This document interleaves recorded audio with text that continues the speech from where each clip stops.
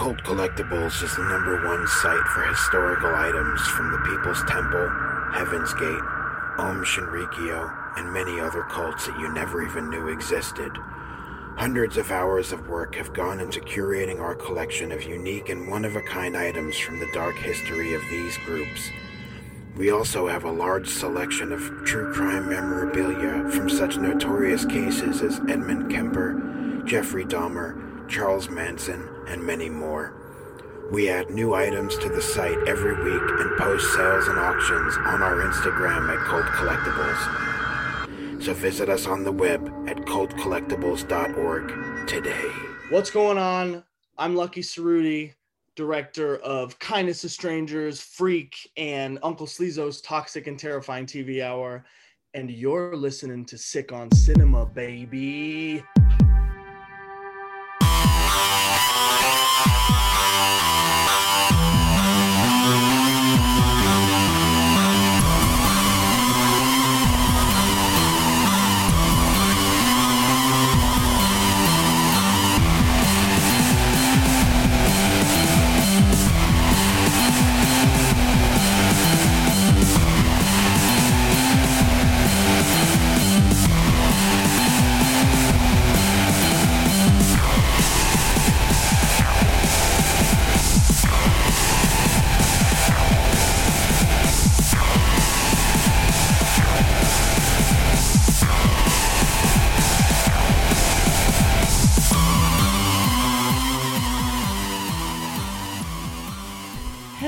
Everybody, and welcome to Sick on Cinema. I'm one half of your Mugwump fan club members, John. I'm your other half, Matt. And we are live. Not really, but Well, no. we are here. We are here and we're recording. Finally. Yes. We're a little behind again. We always are. Well, last episode, you had to have your teeth pulled out. Yeah. And this episode, we had a water heater flood. Fuck. It flooded before, but we thought we got it fixed, and then it was just continuing just to spew shit all on my damn floor. So, yeah, we're behind again. Yep, as always. Misfortunes keep spreading, so, you know. That's just how the show rolls. We're constantly the fucking cursed podcast. Like Danny DeMonto, we roll with the punches. Roll the What's up, motherfuckers? What's up, fuckers? we saw them live. We did. It was really fun. It was really fun. You know what else is really cool? What's that? That tomorrow we get to go see Goblin. Yeah, that's fucking sick. We'll get to see Claudio Simonetti live. Claudio Simonetti. Can't wait for that. Yeah, it's gonna be awesome. Yeah. We got listener questions to get through, and a lot of them. Yeah, we got, would you say 13? Yeah, 13, I think. 13 or 14, something like that. Did you check the email too? I did check the email, yeah. But before we do, I want to talk about something that we got to watch. Oh, okay. Sent to us by a lovely listener. Help me with the Joseph name. Murphy. Joseph Murphy. Yes. Yeah, I was making sure I said that right. I thought that's what it was, but I didn't want to mess it up. Yeah. Directed by Tim O'Connors. Yeah. And it's called We Wanted Children. Yes. A short film. Award-winning short film. Award-winning short film. We got the honor of being sent, to be honest with you. Yeah, early access to it. It's not out to be watched just yet, but when it does, seek it out. Or if you see it on any lineups for any festivals coming up in your area, go watch it. Yeah, go watch it because it's fucking fantastic. It's really good. You got like a middle-aged, older married couple who get into a little bit of a lover's quarrel. Yeah. That leads into some strange behavior and a twist ending that's really fucking good. And I say we leave the details of that. We're not going to get into it, especially not yet, because, you know. We've been sent all kinds of shit recently. Yeah. But, something else that we might talk about later on down the road. I don't know. We'll see. But yeah, thank you everybody who's sent us shit. That's been super sick. Yeah. But yeah, that We Wanted Children is a fucking fantastic short film that you need to seek out when it's available. We Wanted Children is the kind of short film that, like, it just needs to get in the right people's hands. For these guys to blow up. Well, it's like it screened at the Knoxville Horror Film Festival. Unfortunately, we were not able to make it. Yeah. We wanted to, but we were not able to. And it won a couple awards there. Including Audience Award. Yeah, they won the Audience Award, and I think, was it Best Performance. Best Performance. for the lead actress, who is really good. Really fucking good. Yeah. Yeah, but like I said, this is the kind of short film that if it gets in the right people's hands, these guys are gonna blow up, Oh yeah. and you'll be like, I knew him when, Yeah. I knew him. because the production is so good. I knew when they're just a fucking baby. The production is excellent. The music is great. Oh my god. Yeah. The lighting is beautiful. The acting is fantastic. Everything about it's great. Like this is not just us trying to suck someone's dick here or anything like that. Absolutely not. But like, there's definitely moments where I was like, "Oh yeah, this is indie." Yeah. And, It looked like an A24 film in a way. yeah, Like which that high quality. I'm sure some people out there might be like, A24, but A24 don't make good movies. Kiss my ass. Not really. I mean, you can like what you like. I mean, it's true. Don't get me wrong. Like I'll go from watching an A24 movie to watching some fucking SOV schlock. That's true. So But yeah. Thank you so much for sending us the short film. yeah, We're honored to watch it, and it's fucking excellent.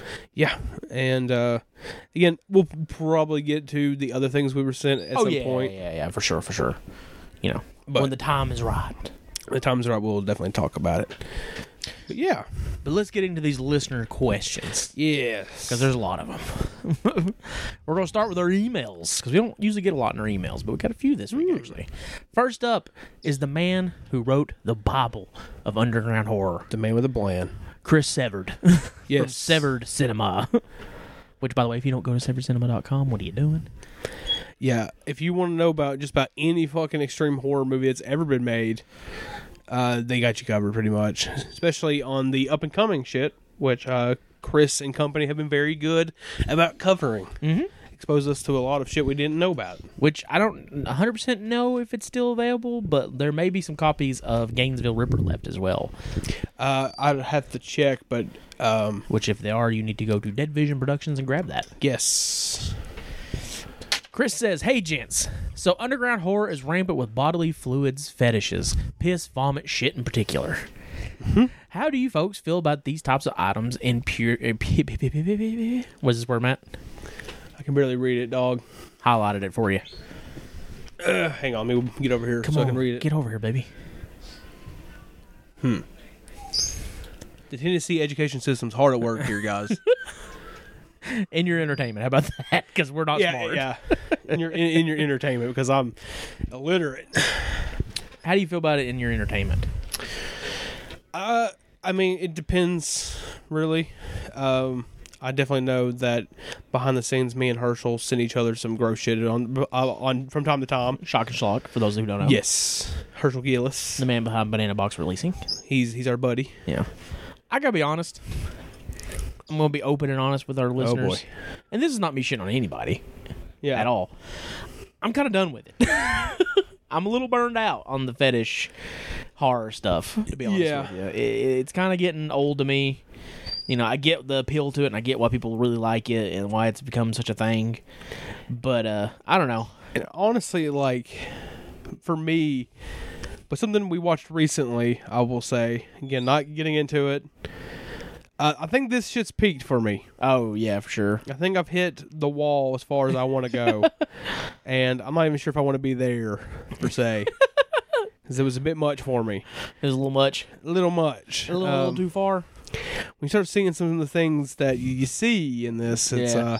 it's like okay, I think I'm done. I get that. I don't know. It's like when it comes to like bodily fluids, it's like I don't know. I like seeing people like piss on each other or puke on each other. It's like yeah, it's gross. But when it comes to like the fetish stuff, I feel like we've hit a point where it's like there's not much else you can do to somebody or do to yourself in particular.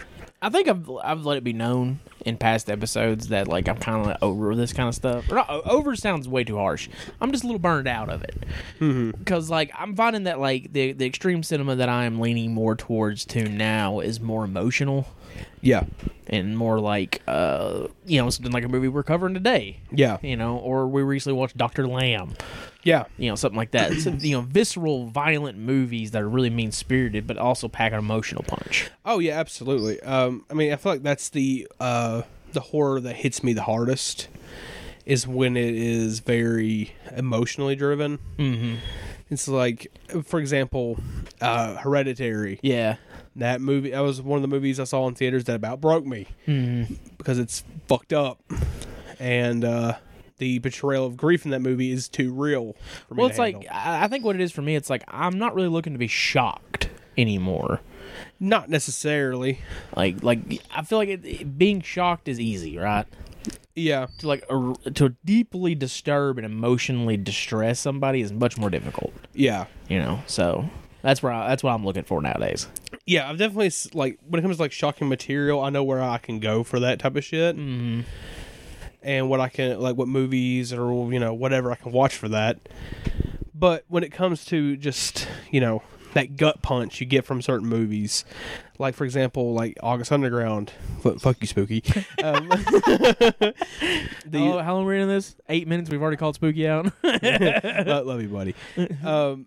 But the basement scene. Oh yeah. There is that's such a gut punch feeling. Like when you first see her. Yeah. I agree with that. Or even like to a newer movie that we've watched, Deviant by Brandon Terry. Yeah. When they're just sitting there talking while there's cries of a woman Yeah. in the background, that's fucking devastating. Also, like the ending of like Solo Yeah, as well. it's devastating shit. Yeah, for sure. Chris also asks, if a chick of your dreams was all yours, but you had to pick one of her fetishes to piss, shit, or vomit on you, which would you pick and why? Regards, Lord. Chris Severed. Thanks, Chris. I think piss is the least gross. Yeah, So I've got to go pee, even though I don't really want to be pissed on no, or to pee on someone. That's not my cup of tea. I mean, if it's yours, hey, you do you. yeah, But at least it ain't puke or shit. Yeah. Piss smells bad, but it don't smell as bad as puke or shit. no. Shit and puke are like, I have a fucking like horrible reaction to puke. Of all things, like I can't fucking stand it. So, yeah, piss. Piss is that's the answer. Thank you, Chris, for the question. Yeah, And again, go check out Severed Cinema. yeah, It fucking rules. absolutely. I decided to cut myself off there before I kept rambling about piss, shit, and It's fucking puke. mint. Fucking mint. Next up, we have a question from Ratman. The Rat Man. Ratman. It's Rat Man. Hell yeah. Hello, gentlemen. I wanted to start out by saying I am also from the South. Man, it sure fucking sucks, doesn't it? Holy fuck, yeah, it does. Living the devil's asshole. That's true. God's asshole, actually. More like that. You know what I'm saying? Bible Bell. Anyways, what are your favorite horror films that feature a backwoods rural setting? Backwoods horror. I'll tell you one I really like is Just Before Dawn. Just Before Dawn. Yeah, that's a really cool backwoods slasher. The thing has like a really eerie atmosphere. I don't really know if this would be considered backwoods. I don't know. You can correct me if I'm wrong here. It's definitely not a southern backwoods. It's definitely probably more northern, but I Spit on Your Grave. No, it takes place in the South. Is that in the South? Okay. Pretty sure. I mean, I could be wrong about that, but I thought that was because I thought it was like she's from the north, but she's coming down. To the South. Okay. Yeah. Gotcha. Yeah. Yeah, I remember now. Yeah.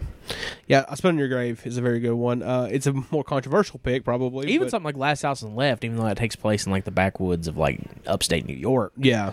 that's still pretty good backwoods horror as well. Yeah. Again, definitely a more controversial one to bring up here, but Fight for Your Life. Fight for Your Life. That one is, well, it's not really, it's horrifying. Yeah, I think it's horror enough. Yeah.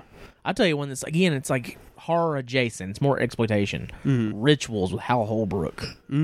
That movie is like Deliverance, but it's actually, it's like a Deliverance ripoff, but I swear it's better than Deliverance. Oh, fuck. I think it is anyways. It's such a good movie. Like, it rules. I think I've seen it. It's like a group of doctors going on like a camping trip, Yeah. and then there's like the locals picking them off one by one.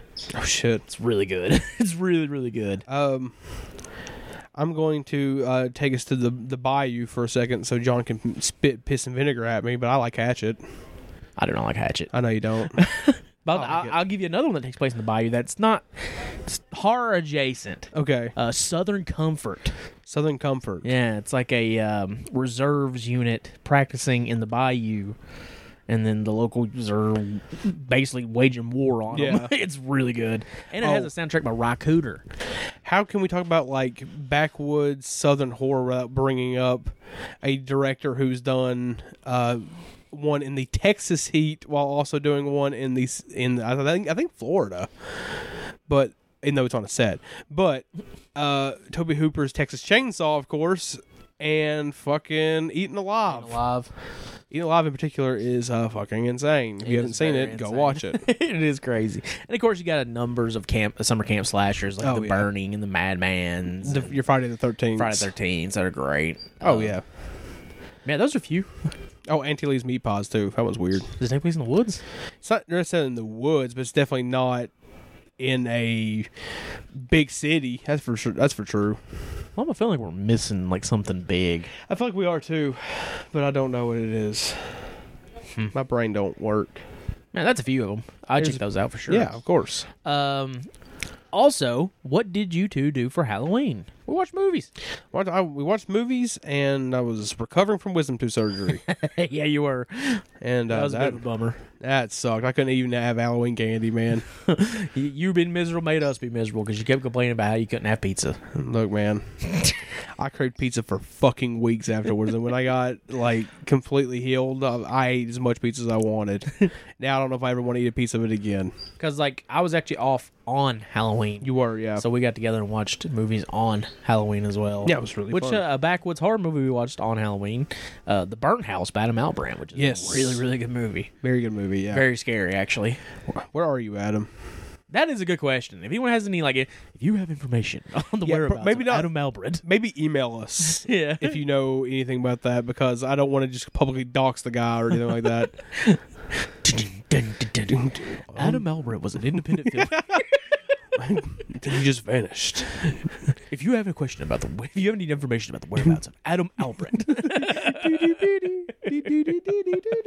But yeah, we watched some Vincent Price movies. We watched Day of the Dead. Yeah.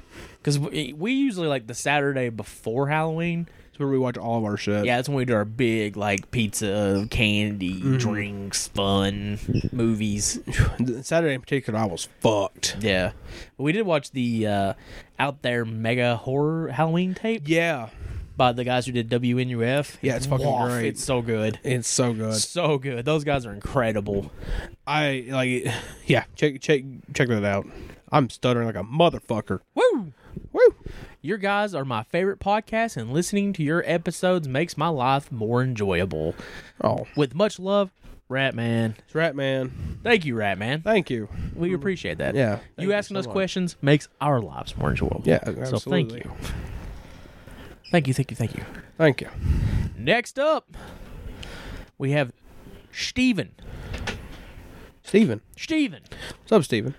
Steven asks, "Hey, you guys. My name is Steven." I don't know why I'm saying it like that. It's just fun. I'm Steven. And just want to thank you for always putting out a quality show. I listen all the time, but always seem to fail to write like a chump. Hey, like a chump. Hey, like a chump. I don't know. What is that? It's Nookie. Oh, God. I did it all for the Nookie. You want the Nookie? So you could take that cookie and shove it up your... Yeah! Fucking Limp Bizkit. Those guys caused a riot at Woodstock. Yeah, they're the ones who caused all of that. Of course. If you're to believe what some of those people said. I'm the guy behind Box Creep Films. Yeah. So I love splatter films and was wondering if you guys ever knocked around the idea of doing an episode on all the cool stuff Necrostorm has put out. I always feel like they deserve more eyes on them, as people don't seem to talk about them much. Also, I feel you guys totally missed the opportunity to call yourselves the Butter Bandits. Fuck. Butter Gang just doesn't roll the tongue, you know? I appreciate the show, you guys. Keep it up. We're like the Wet Bandits. We're the Butter Bandits. We steal your butter. We're coming after you, Spooky McAllister. Spooky McAllister. We're going to travel to Canada to rob your house of butter. He's going to... We're going to flood his house with butter. We're going to get that like liquid butter. I can't believe it's not butter. Just flood the house with That's our catchphrase. I can't believe it ain't butter, bitch. butter. We'll get like a cheesecloth instead of a towel and like put it on his face and waterboard him with melted butter. That's fucking absurd.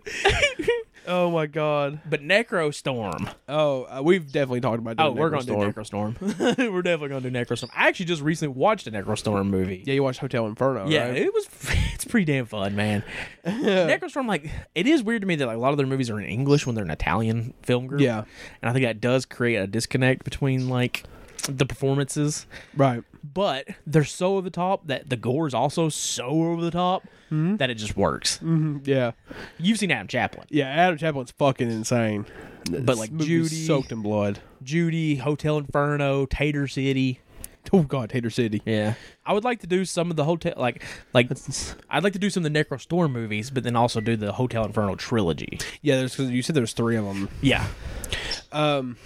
Yeah. I'm gonna go ahead and throw this out there. If you all have any recommendations for episodes, Yeah, send throw 'em them my in. way, man. Yeah.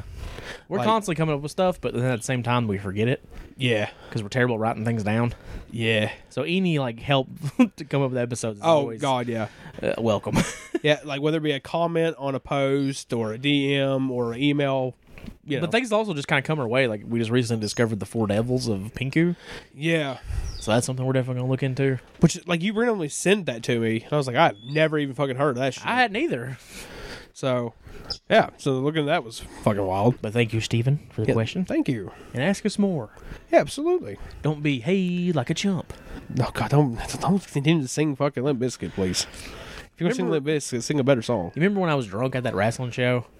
And you just kept singing Limp Bizkit? Yeah, Yeah. that was awesome, dude. You were supposed to film shit for that, weren't you? No, Oh, it's a different one. That was a different one. Okay. This was the bar show. Yeah. Yeah. We were like, it was me and Eric and Jeremy. We Yeah. were like, just one of those days, because we couldn't see nothing because the wrestlers were all outside, and Yeah. I wasn't going outside. I was too drunk. Fuck no. I was way too drunk to go outside, That and you can't see shit anyway out there, so so we were just singing break stuff.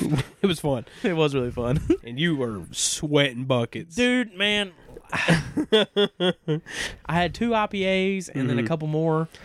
Mm-hmm. A couple regulars, more, yeah. and it was too much. I got tossed. I try to drink a little bit, and I just don't like the taste of alcohol that much. Well, I didn't mean to drink as much as I did, but then my friend was like, I don't want to finish this Pabst Blue Ribbon. You want it? So then I down a Pabst on top of everything else I was drinking. You were fucking trash for a minute. Man, it was bad. I was hugging everybody. Yeah. Just covered in sweat, hugging Because everybody. I don't drink hardly at all anymore. No, it's very rarely. Just you like do. when we go to the bar wrestling shows, or I'll have a few every once in a while. Most of the time, it's usually during when we do like a pay-per-view together. Yeah, just because I used to drink a lot more, but now I don't. Yeah. So, I still smoke nicotine to the neck like a fiend, though. Take this fucking nicotine to the neck. Why? Speaking of Authority and shit. speaking of fucking Channel 5, Colt Collectibles fucking met that Yeah, motherfucker. it did. It was awesome. That's really That's cool. awesome. I'm jealous. Yeah, I am too. Andrew, and of course Colt Collectibles are the best. Yeah, forever. Wherever. Next up, we have Spooky Celluloid. You son of a bitch. Spooky McAllister. Spooky McAllister, we're coming to get you. You're going to Photoshop that now, right? You know Spooky that? You're going to take the Home Alone poster and Yeah. put Spooky's head over Macaulay Culkin and us as the wet bandits. Look, We're the butter bandits. if I'm going to do that, then you're going to have to send me a photo of yourself that's not you with your fucking chin tucked in and all insane looking. That's even better, ain't it? It's going to be hard to use that. Home Marge Lone. Oh, Lord. Sorry. Yeah, that home theater popcorn. Spooky asks, with Bill Olsen's passing, which rest in peace, Bill Olsen of Code Red DVD, Yeah. Banana Man, may he banana forever, may he peel forever. May he peel forever. Now, can I ask a question before we continue? Yeah, Why did he wear a banana suit? man, I wish I could tell you. I really don't know. I didn't even see a picture of the banana suit until recently. And I'm like, oh, it's not like an actual suit that's like got bananas on it. No, it's a banana costume. It's a literal banana costume, and he looks like the peanut butter and jelly Tom fucking video. What was your favorite and absolute worst Code Red release? Also, read any good books this year? I read one book this year because I'm a piece of fucking garbage. Spooky, don't you know where we're from? We're from Tennessee. We don't read. I read a little bit. We don't read. I did read some of the Bleeding Skull 1990s guide to SOV or Oh, well. trash horror. I usually don't think about that, but I read a lot of Cinema Sewer. I didn't finish it, of course, because I'm an idiot. But So I mean, they're in here. and I read a little bit of the Moxley book as well to get into wrestling. Yeah. And cried a little bit because it's really sad. Yeah. Just the Danny Havoc stuff because I love Danny Havoc. I read again a lot of the Bleeding Skull stuff, as well as Cinema Sewer. But when it comes to like books away from that, I've read Butcher Baker. It's not a very good book, actually, but No.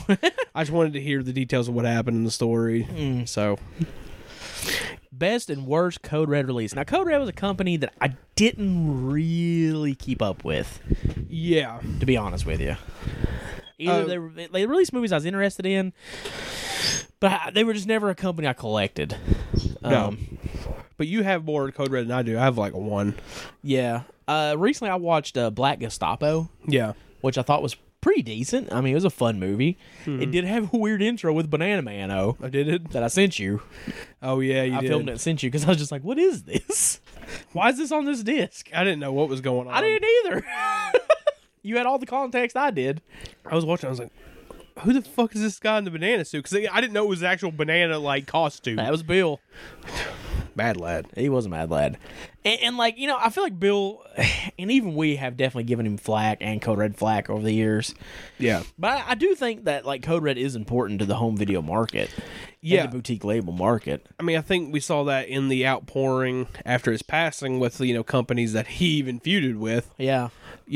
going and saying that, his passing is, very sad and, like, he's a pioneer of this. Yeah, because in a time where you had companies like Anchor Bay, Yeah. and Blue Underground was doing a little bit what Code Red was doing, but you didn't have your Vinegar Syndromes. Severn was in its earliest stages. you Yeah. know. So, like, the only company that was really releasing this, like, really obscure, weird stuff was Code Red. and Camp Motion Pictures. Yeah. So, in a lot of ways, Code Red kind of walked so Vinegar could run. Oh, absolutely. And you see that because Vinegar Syndrome has released a lot of Code Red stuff. Yeah. I'd say probably their best release, though, that I've seen, like, quality-wise, is probably, like, Savage Streets. The Savage Streets one is really good. The quality of the disc, I can't say is great, but there was a double feature DVD of Schoolgirls in Chains and Terror Circus. Yeah. With Andrew Prine, and I'm a huge Andrew Prine fan, which, by the way, R.I.P. Andrew Prine. He passed his way as well, Jesus Christ. which is sad because I love Andrew Prine. Been a lot of- Exploitation legend Andrew Prine. Been a lot of passings this year. Yeah, but Terror Circus is a great movie, and Schoolgirls in Chains is really fun. I'm pretty sure I watched Terror Circus with you. I don't remember. It's been a minute. I believe Schoolgirls in Chains is directed by the same guy who did The Forest, Oh, yeah. which I might nominate as the worst Oh, boy. Code Red release, just because the movie's awful. Another one, which I now do own the Blu-ray, Uh-oh. from Vinegar Syndrome, which I don't know why. I think I'm just a hoarder, collector, mutant. A mutant. Damn. Don't Go in the Woods Alone. That movie is fucking horrible. Yeah, but for some reason you bought it. I did. After you've seen it and you're like, yeah, this is terrible. Yes, yeah. I can't say anything. The soundtrack is horrible. The killer looks like he has anal beads on his face. Fuck. And the first time I ever watched it, I was watching it with my brother-in-law and my sister. And it was horrible. And she fell asleep. And at one point, she just popped up. Just jumped up and goes, they really should put new curtains in that bathroom. Went back and sleep. There was no bathroom. It takes place completely in the woods. Was I here for that? Was I there for that? No, this was a long time ago. Like, I was probably like 18, 19, something like that. Maybe. Now I'm 33. 33 years old. How do you feel? Old. Tired. I work with children. I work with fucking children. The best part of Don't Go in the Woods Alone is the guy that's in the wheelchair that's wheeling himself up the mountain the whole movie just to get killed and, like, roll back down. Like, I was like, you bought it and you know it's trash. But then I think about it, I'm like, look at what I've surrounded myself in. Yeah. Like, it's like, of course I've got some, like, classy shit here and there, but I've got fucking Freddy Got Fingered. To be fair, I also got it on sale, though. I got it cheap. Oh, yeah. You know. I have Freddy Got fucking Fingered. Yeah, you do. It's not in here right now, but Daddy, would you like some sausage? Daddy, would you like some sausage? yeah, we're supposed to watch it together. I might watch it by myself. I think not it's for the best. Not put you through that. Not again. You've watched it before, yeah. You made me watch Nothing But Trouble. That's bad That enough. movie's fun. It's okay. It's fun, damn it. It's fine. It's a fun fucking movie, okay? But thank you, Spooky, of for course. the question as always. And rest in peace, Bill Olsen. You will be missed. Yes. We're gonna miss you, you crazy son of a bitch. You crazy son of a bitch. Next up is Shock and Schlock. It's your boy. Herschel Gillis. Which Banana Box Releasings. Go check it out. Yes. They put out Born to Lose Volume 1 and Volume 2. Matt's Yes. mixtape. You can order those, Or not. or you can Something else. you can get something else. And if you don't order, those mixtapes or something Herschel has, hey, fuck you. Herschel asks, if you were to recommend a single SOV horror film, which film would you recommend? Oh, One SOV horror film. I gotta think long and hard about this. I'm going to just go out on a limb and suggest the first one that came to mind as soon as the word SOV came to my brain. Splatter fucking Farm. Oof. Now, Uh-huh. I love Splatter Farm. You know this. Yes. Might be my favorite SOV horror film. Yeah. I'm a huge Polonia Brother guy. I love it. Yeah. I don't know if I could be that. Could be the first movie of the genre I recommend. Dog, there is no other way of jumping into the genre feet first. I was trying to think of a movie that's actually good that just happens to be shot on SOV. That maybe you could be like, hey, this genre actually like wields some pretty good shit. Well, if you want to Then go with that, and then you kind of like move them into like the real shitty fun stuff. I mean, if you want to go that way, That's too late. You pick Splatter Farm. That's your choice. okay. You're going to show some poor and unexpecting soul Splatter Farm, which I used to do a lot back in the day. You did it to me, I did it to a lot of people. and I was like, when- watch this is good. and I watched that as a child, and was like, "What the fuck is this?" And didn't understand anything that was going on in the movie really at all. I was like, "This movie's fucking. This is a weirdo world." I have two in my head, which I know I can only pick one. Okay. But I'll say both of them out loud, and then I'll pick one. Yeah. Video Violence Yeah, it's actually really good. and Shattered Ed. Shattered Dead is probably actually better than Video Violence. Yeah. But Shattered Dead is also just fucking really good. It just so happens that it is on SOV. Yeah, I probably would go Shattered Ed, Yeah, it's fucking great. just because it's a fucking excellent movie, which Mr. Parker introduced me to, and I'm very happy he did. Yeah, it is. It's really good. Yeah, I heard him talk about it. I was like, that sounds fucking cool. But the cover, I remember seeing the cover Yeah. with her like shooting through the door frame, and just thinking that was just really cool looking. And then when Mr. Parker was like, "Oh no, this movie's really good," Yeah. then I was like, "Oh, I want that." Yeah, what always comes to my head when it comes to SOV, though, is the Polonias, man. Yeah, the Polonias are great. Hellspawn, Oh, my God. Hellspawn. which fucking- you discovered something recently about Hellspawn.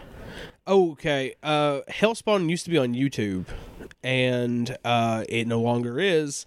And I found the link where the link to where you could watch it at originally, and it was took down due to copyright notice by Wild Eye Releasing. Yeah, which if you know anything about Wild Eye, they have a sub-label called Visual Vengeance, Yes. which is a company that releases SOV and low-budget horror.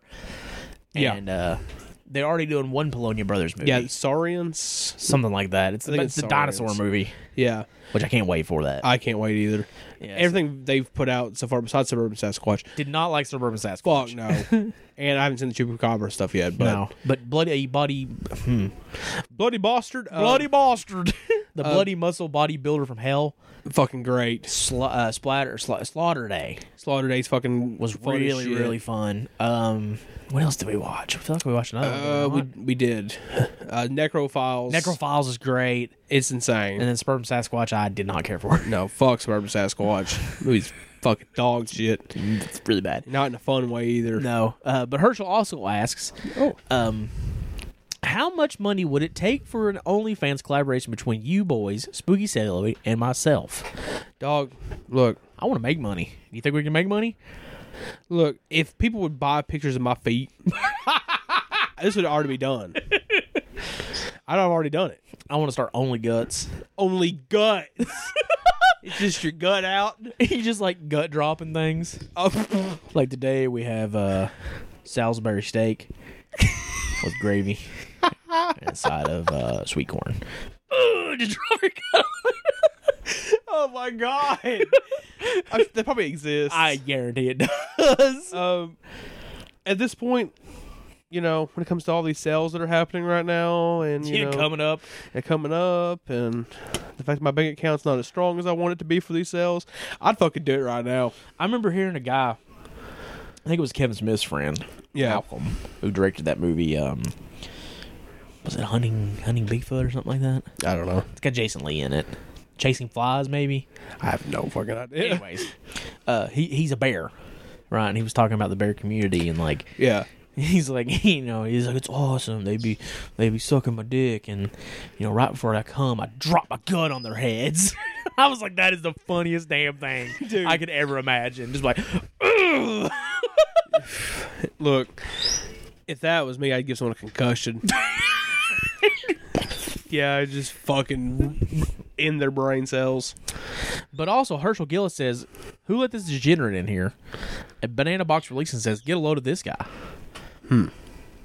Herschel's over like the Three Faces of Foley. Three Faces of Foley about to make a triple appearance in the Royal Rumble match. The Three Faces of Gillis.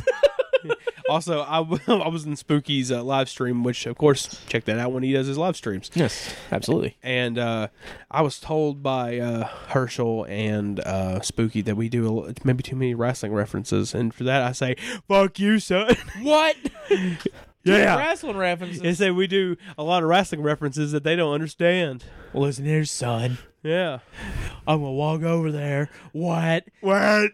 I'm going to stop a mud hole in your ass. What? And walk it dry. What? Open a can of whoop ass. We can't help it. We only like three things. Movies, wrestling, and music. What do you want from us? That's my life force, and you're trying to take that away from me? How dare you?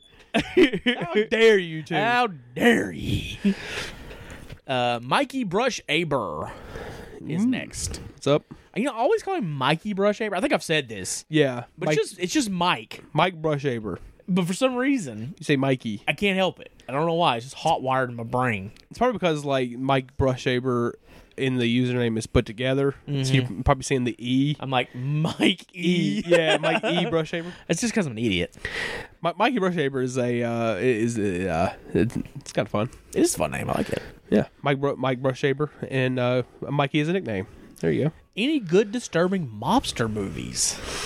You would know more about this than I do, except for I will bring up one that everybody fucking knows, but I am a absolute piece of fucking garbage when it comes to watching movies, and finally watched Scarface. Oh, yeah. And that movie's gnarly, man. It's pretty fucked up. I'm sure there is disturbing mobster movies, but nothing is really popping in my head. The only thing that's popping in my head right now is Massacre Mafia style. Yeah. Though I wouldn't necessarily say that movie's disturbing. It's disturbing in the sense of how racist it is. It's so racist. You said Gone with the Pope's even worse. It is, yeah. God. I like Massacre Mafia style, not because it's racist. I just like it. But It's a fun movie, but not in the racial sense. No, that makes it a bit awkward and hard to watch at times. Yeah. But one thing I do like about it, and it is kind of disturbing, is there's a scene where they go into this office and just kill blow people everybody. away, And yeah. that scene is kind of fucked up. Yeah, they're just mowing down everybody. The kid in the elevator, Yeah. they give him the last rites, and then shoot him. It's fucked up. It is fucked up. Yeah, so I would check out Massacre Mafia style. I think it's good. Yeah, it's also it's the backstory behind those movies are kind of just crazy in their own right. Because what's the guy who made them? What's his name? Duke Mitchell. Duke Mitchell was kind of a mad lad. He was definitely a mad lad. He's basically like, this Godfather's movies, they fucking suck. I could do better. Yeah, and he may or may not have used my money to fund these movies and make them, and He hung out with Sinatra and shit too. yeah. Which is weird, man. And Gone with the Pope is a fucking wild movie, dude. I mean, fucking Grindhouse had to put it back together pretty much Yeah. because it just wasn't it wasn't ready to edit just yet. It's wild. I can't think of any other off the top of my head. If you know any disturbing mobster movies, Yeah. come to this question post, which I didn't do the thing for the week because we had so many I didn't think about it. Questions, comments, concerns can be sent to sitcomcinema@gmail.com. We'll do it at the end. Or wait to the wait till the weekend episode. We're a bi-weekly podcast. Okay, well, he already did it. You can ask in the comment section below. If you do think of it, come over here and the only thing I can really think of but it's not fictional. It's the Iceman tapes. Iceman tapes. Yeah. That's not a terrible shadow because it is mobster. Yeah, and it's fucked up. It is fucked up. There's the Iceman movies, but it is not accurate at all. They're trying to make him look like a hero. However, it is kind of a good movie, oh. I haven't seen it. It's just beyond inaccurate.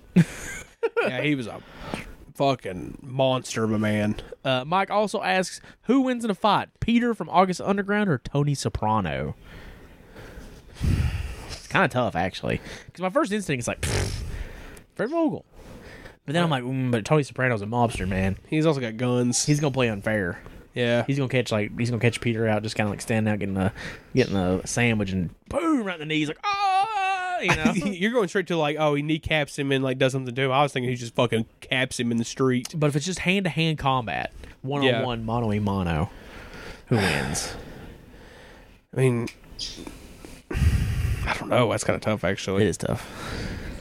I'm gonna go with my boy Fred Vogel. If we're going with like just like in the movies, of course. Yeah. When it comes to like the character of Peter, he's younger. Yeah, He may have the advantage there. Yeah. The Gabagool. The man of Gabagool, The Sopranos. I've never watched The Sopranos. Sopranos is a good show. I just know the characters. I used to really, really love The Sopranos, and then it ended, and that ending just unsatisfying. Baffling. Like, I can't say it's a horrible ending. Yeah. I do think there is part of it that is like, yeah, it's not the worst ending ever, Yeah. but it is just beyond unsatisfying. Dude, it can't be worse than the fucking ending to goddamn Sons of Anarchy, man. Well, yeah. Dog. No spoilers. No That's spoilers. There's true. probably people who haven't watched those shows. But they watch them until the last season and then skip the last episode and you're good. That's for big sure. Anyways, Mike Brushaber, thank you. Thank you. As always, your questions are great. Next up is the real Raw One. This is disrespectful. Raw One asks, if you knew the date of your death in advance, would it affect the way you lived your life? Would you prefer not to know at all? Yeah, I would not want to know. No. And yeah, 'cause the thing is, like, the way, like, I think some people would hear that and be like, if I knew the day I was going to die, I'd live my life the fullest. Mm-hmm. But I'm an anxiety-ridden piece of shit as it is. So, like, I mean, I'm medicated for it. Me too. So it's like, if I knew the date of my death, I'd just be like, oh, God.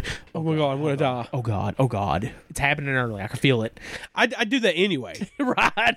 Like, I do that anyway. Like, it's like, man, this headache's been lasting a long time. What the? You pulling a knife out on me? I got a knife on you. Fuck with me? Got a dick in your hand. Got a dick in my hand. Oh, God. Anyways, go ahead. Sorry. It's like, oh man, this headache's been going on way longer than it probably should. I got cancer. You pull it up. Oh my God, I'm riddled with cancer. It's the term riddled. It's the term riddled, yeah. And it's just like, no, you're not. It's just a headache, dog. Unless it is, I don't know. That's my anxiety though. That's why I'm medicated. Yeah, exactly. Yeah, I would not want to know. Fuck no. No, I'd rather Just let me die. Just let me die. Let me die. Yeah. Thank you, Rowan, for your deep philosophical questions that make me question my existence. Yeah. Sometimes I wonder, John. I do too. Well, when you die, do you feel everything? What happens when you die? I don't know. Maybe it's just a big, quick, and then it's over. It's like the idea of just being like, well, I'm alive, and then everything just shuts off and it's just over. It's just done. I don't know. It disturbs me deeply. You can dream forever, man.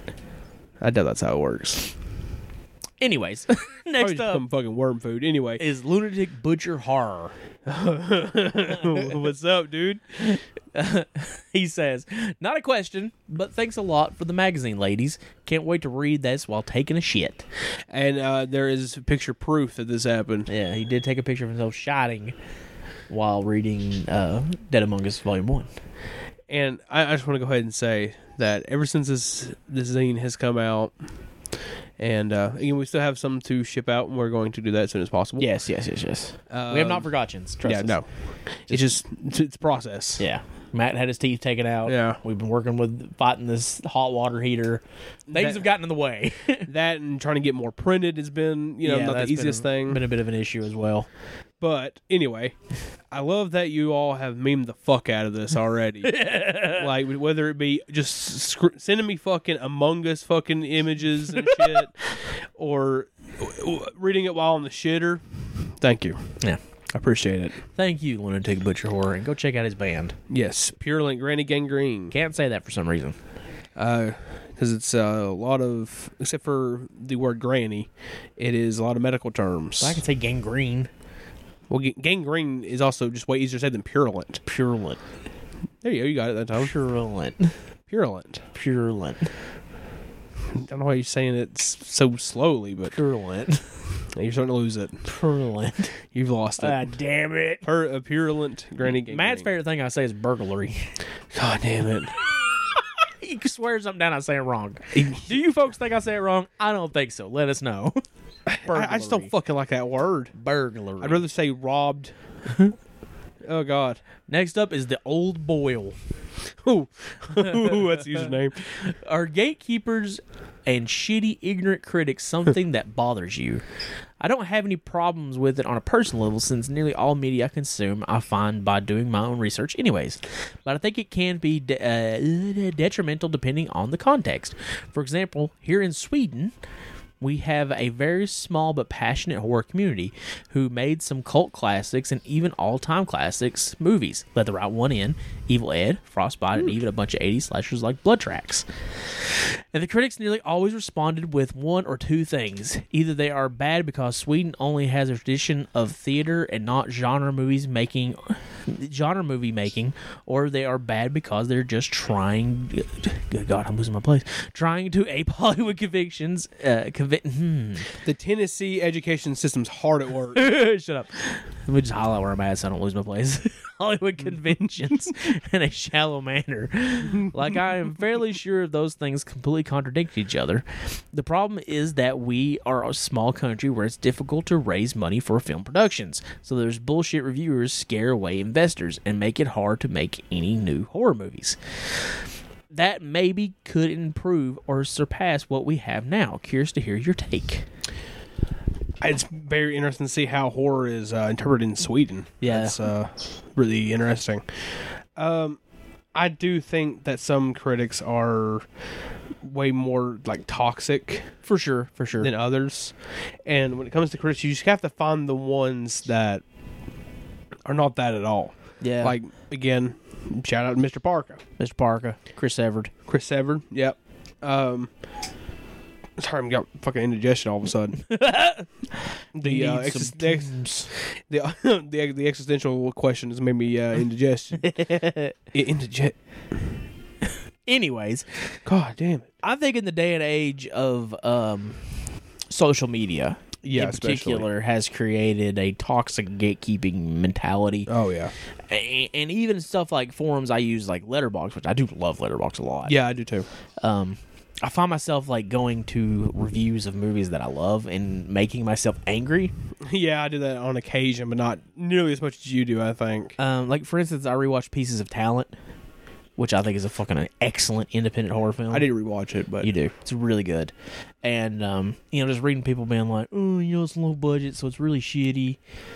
And I'm like, did you even watch the fucking movie? low budget doesn't equal shitty. Yeah. Or if you really want to get angry, go look at the reviews for Dog Dick.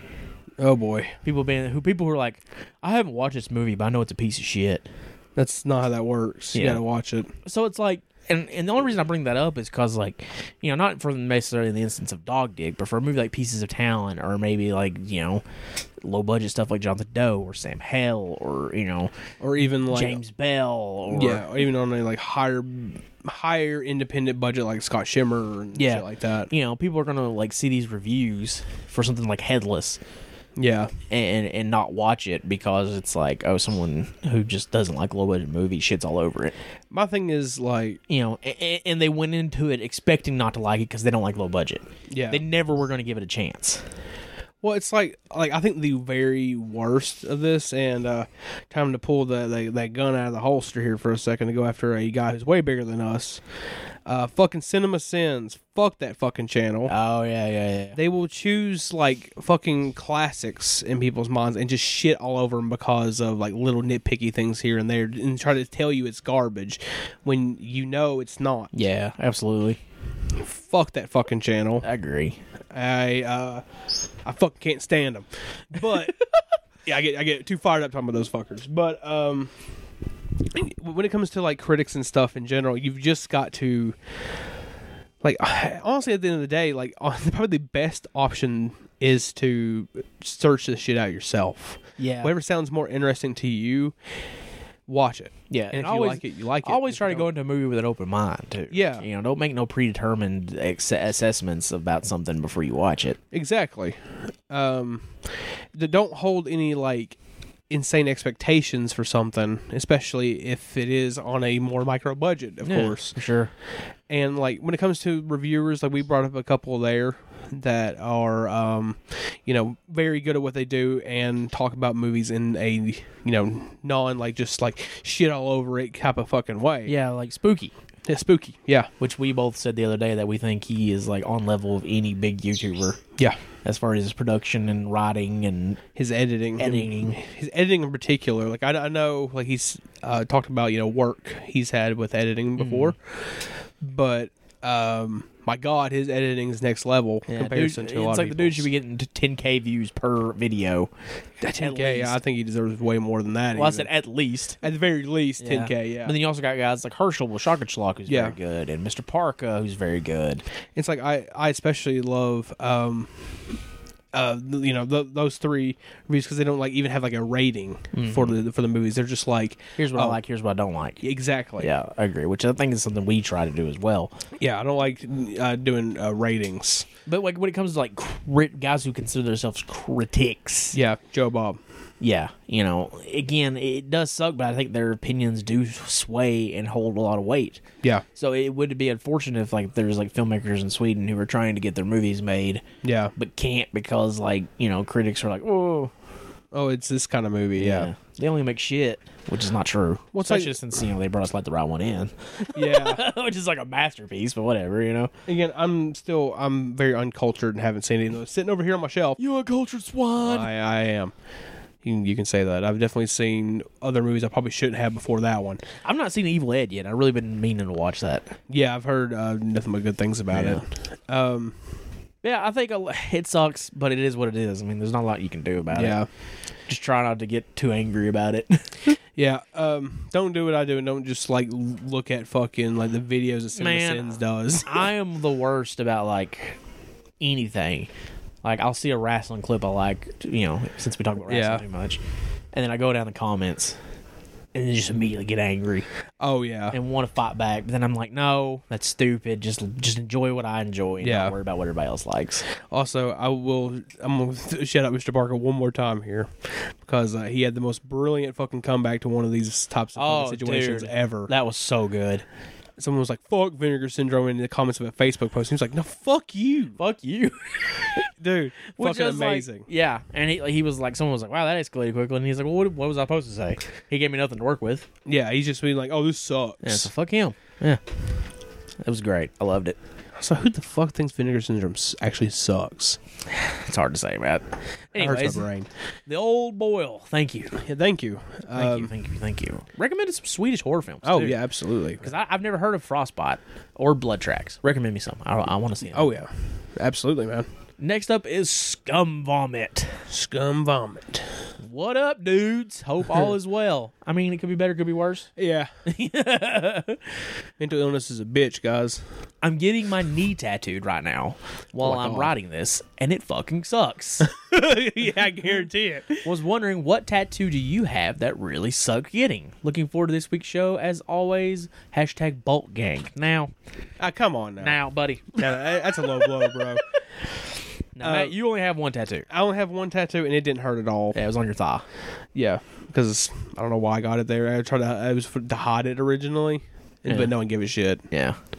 I have two on my right arm. I mean, technically, you have got like 3. Well, technically speaking. Yeah, Because the one on my left forearm it's a half sleeve. It takes my yeah. entire forearm. but it was multiple sessions. Yeah. But but I have one on your on my right arm, which is it's Frankenstein, done in kind of a airbrush style. Yeah. And then my left forearm is completely covered in Halloween stuff. Yes. Including the McDonald's Halloween buckets. Yep. Which I'm sure some people were like, ew, consumerism.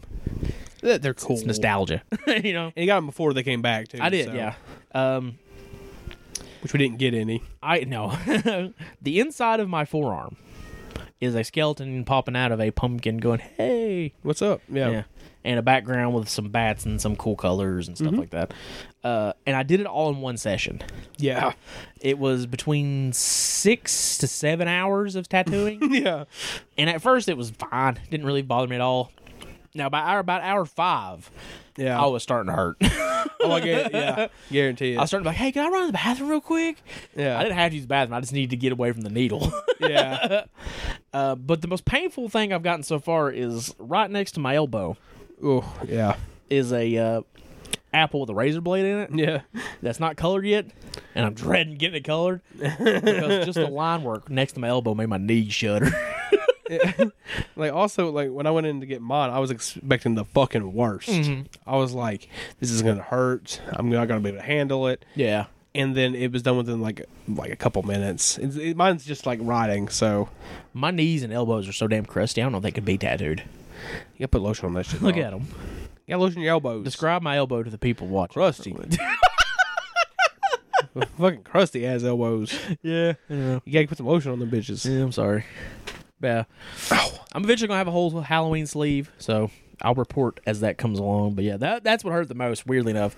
Like, none of the color stuff on any of this hurt nearly as bad, just as that one single line that kind of touches my elbow. Yeah. I was like, whoa.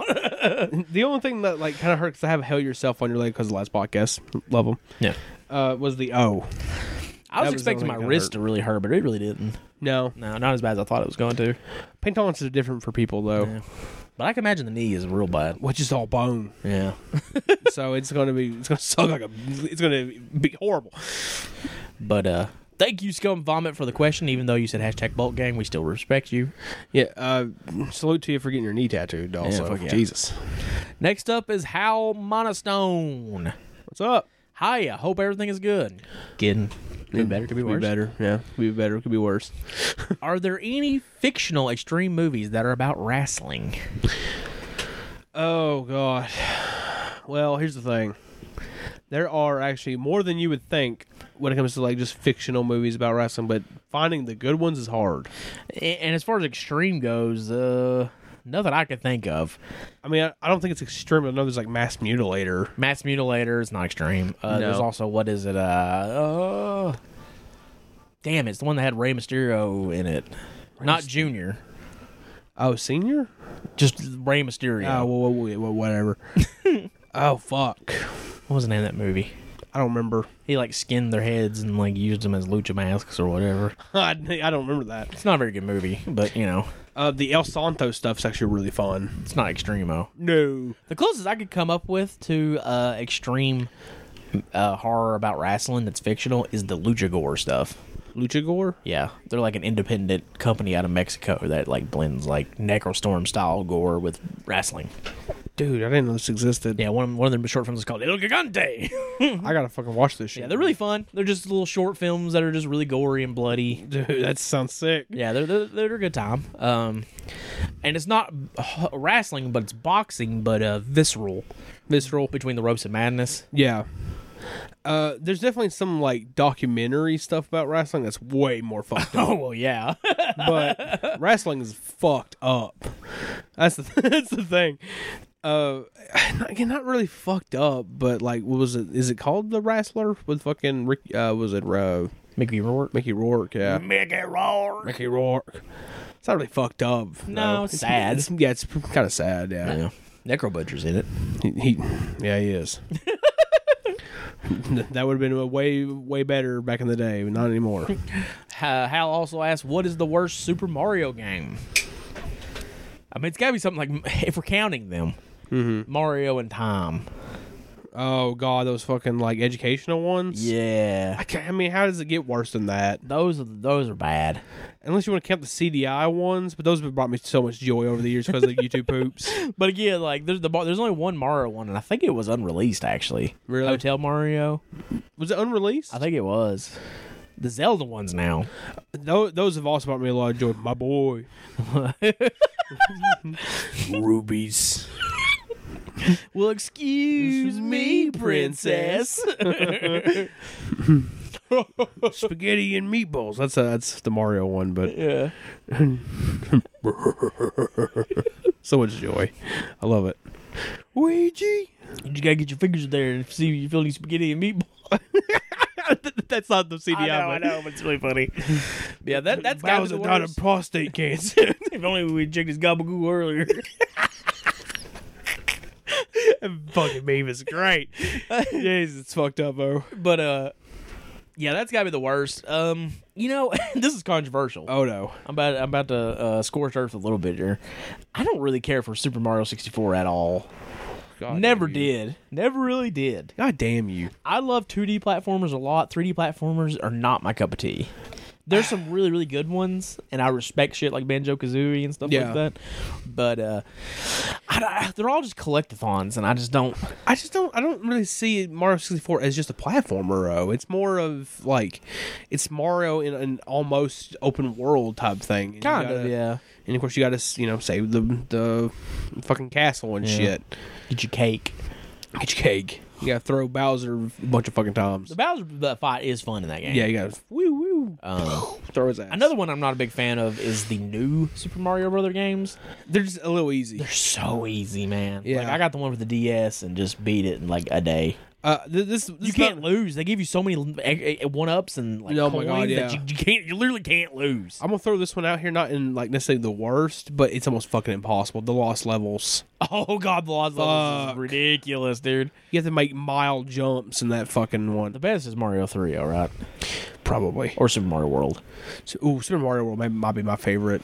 Mario 3, I've beat like I couldn't tell you how many times I beat that game. I also really love Yoshi's Island, Super Mario World 2. As a kid, I hated that game. Great. I hated fucking having to get Baby Mario. It's such a good game. I mean, I need to replay that shit. I've got the SNES Classic over here, and I've also got SNES in here somewhere. The album recommendation this time is Waterworld by Leak Bros from 2004.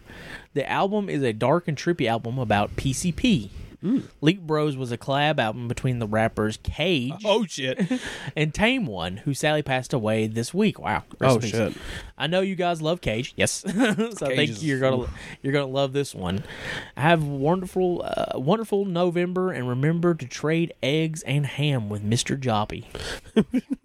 Hey, Yeah, I like Cage a lot. Cage. God, his songs fuck me up, Yeah. but they're really good.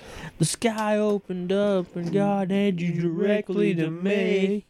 Fucking Ballad of Worms is still Ballad of Worms. Like, if we ever do a music version of this podcast, like to do like an episode on music, we're talking about fucking Cage. Kind of God is this? Came in the hottest bitch, took her heart from her tress and left a pile of shit. And also fucking Immortal Technique. Oh yeah, Dance with the Devil. Dance with the Devil will forever haunt me. Such a good song, girl. It's so good. But thank you, Hal, as always.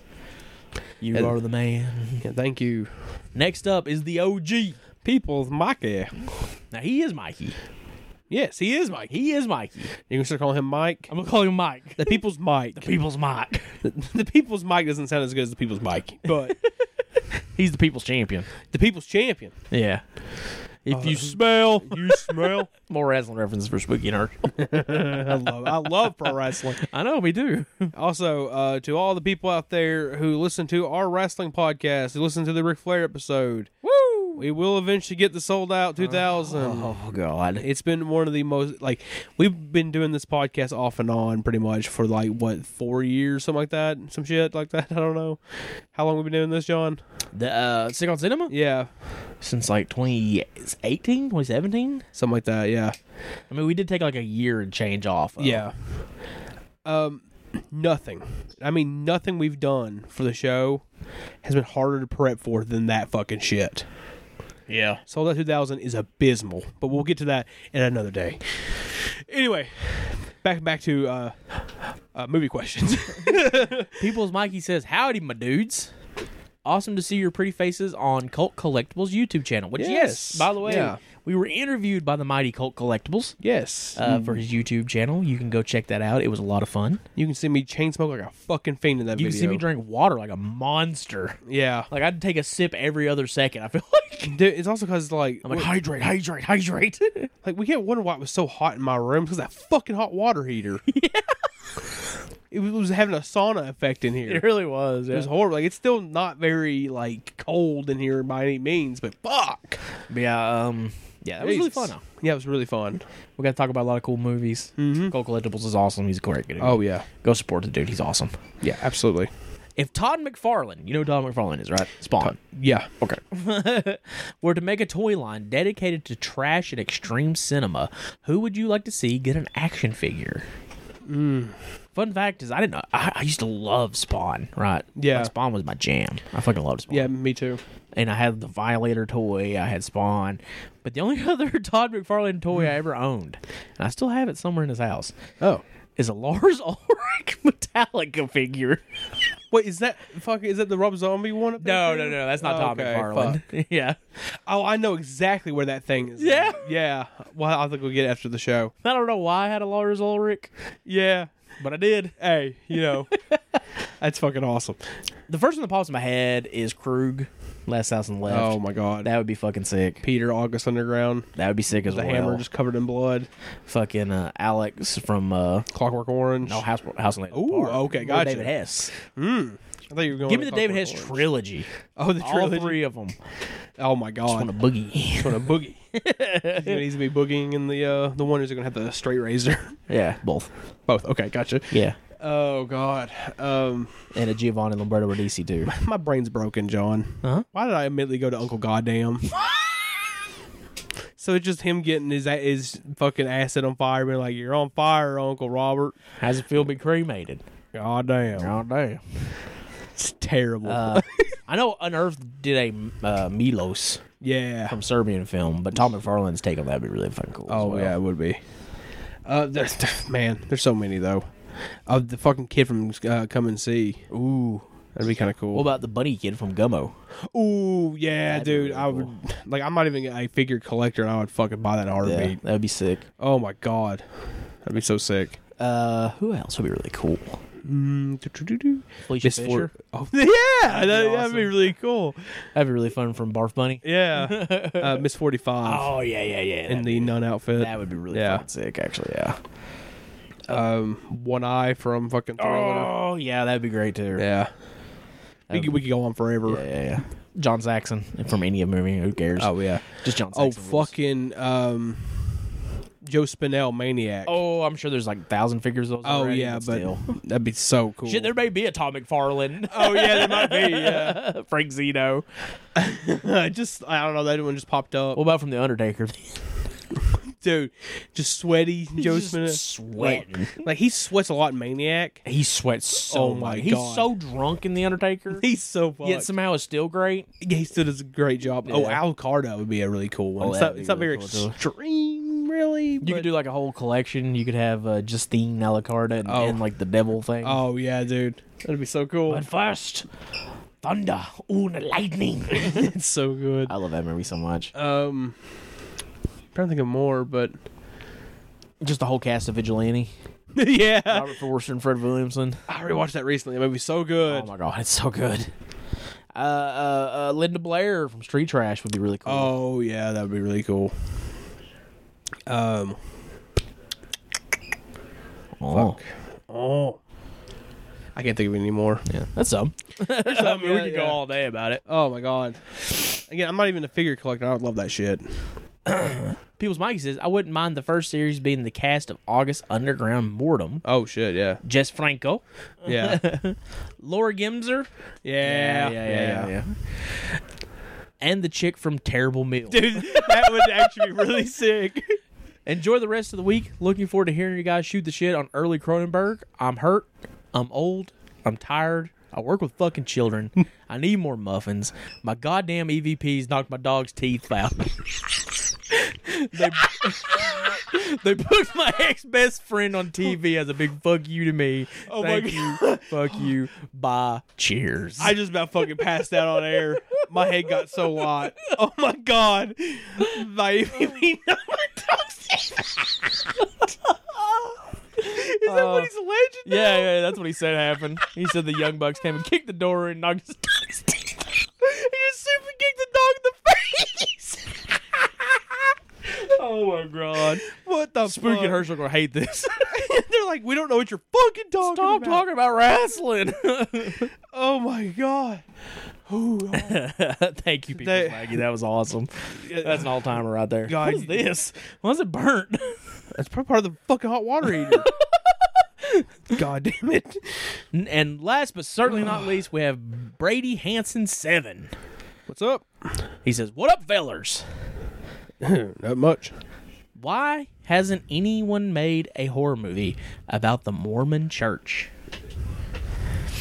As someone who has lived in Utah my whole life and grew up in the religion, it seems like a no-brainer to me. I know the Catholic Church is much more well-known and they make it easy with all things like exorcisms in their past, but I really think the idea has potential, especially with shows coming out recently like Under the Banner and of Heaven Oh my god. and A Friend of the Family, both of which based on horrific true stories. Yeah. I admit I am biased on this topic, but I really think the possibility are endless. Plus, I'd really like to watch all my neighbors lose their minds if a movie like this was ever made. You two are fucking awesome. Well, thank you so much, Brady Thank you. Hansen. Mormonism. I have one theory why there's not many Mormon movies, and this is purely just for comedy's sake, so I apologize. Because there's too much lore.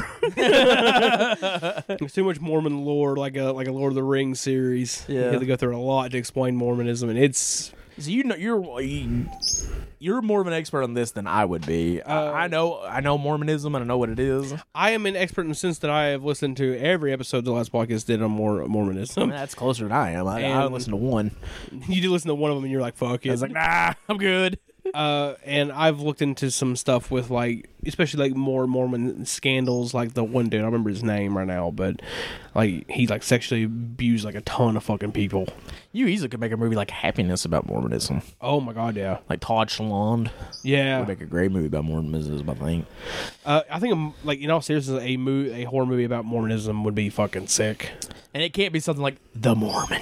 Yeah, no, You know, we need like a real, actually like well made. yeah, we need what Red State was to like baptism. Yeah. Baptists. Yeah. Southern Baptists. Yeah, the Southern Baptist Church. And what the Devils is to Catholicism. Yeah, we need that for Mormonism now, Yeah, for sure. so we can just hit the trifecta. That'd be cool. I'd be down. Oh, Which I my know God, Matt and Trey from South Park did the Book of Mormon, which is a shit post about Mormonism. Yeah, But, it's not horror, nor is it No. extreme at all. But it is definitely like a huge satire on the Mormon church. yeah. And the fucked up shit around them. Dog, like there's so much like between like oh god, what's the fucking like the dude who like founded it? What's his name? Oh, Joseph Smith. yeah. Joseph Smith Like from found a tablet. From like Joseph Smith to like the guy who like was his like what's the opposite of predecessor, John? His student? Follower? Not follower. Who took over after he was murked? Yeah. Oh my god. Like, Murked? yeah, he got murked, dog. Like they shot his ass to death. Yeah, man. Joseph Smith found a tablet. Like it's also very interesting because Mormonism is like one of the only like branches of like Christianity to like come out in like more modern times. Mm-hmm. Whereas like Catholicism and baptism, etc., It's old. is old as shit. Yeah.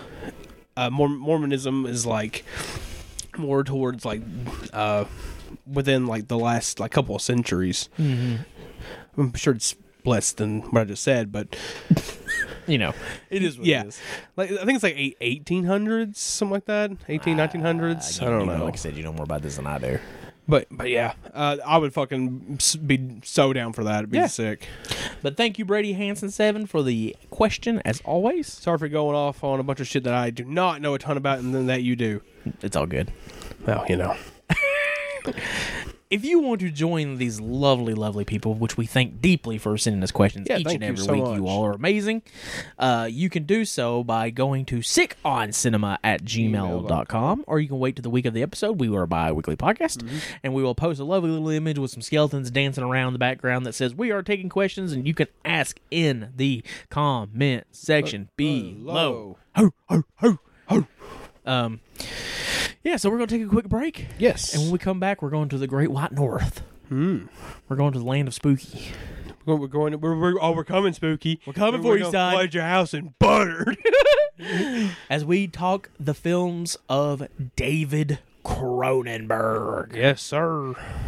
Very excited about this. Yes. So, we'll be right back here on Sick on Cinema. I need more water. I'm thirsty. Yes. Dry. I'm dry.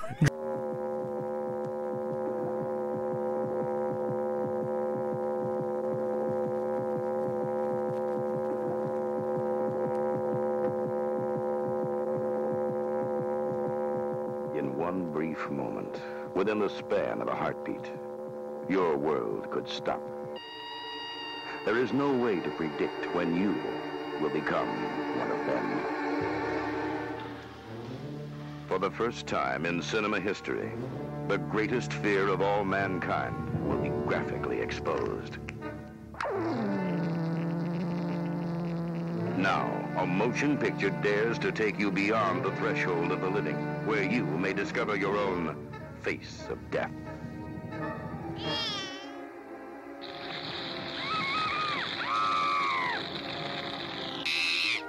Explicit footage will expose one of the most repulsive forms of death.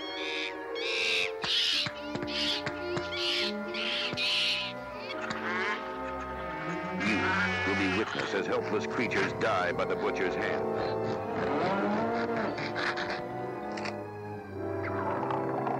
No! This film will introduce you to a world where the bizarre is not uncommon and the normal seems out of place.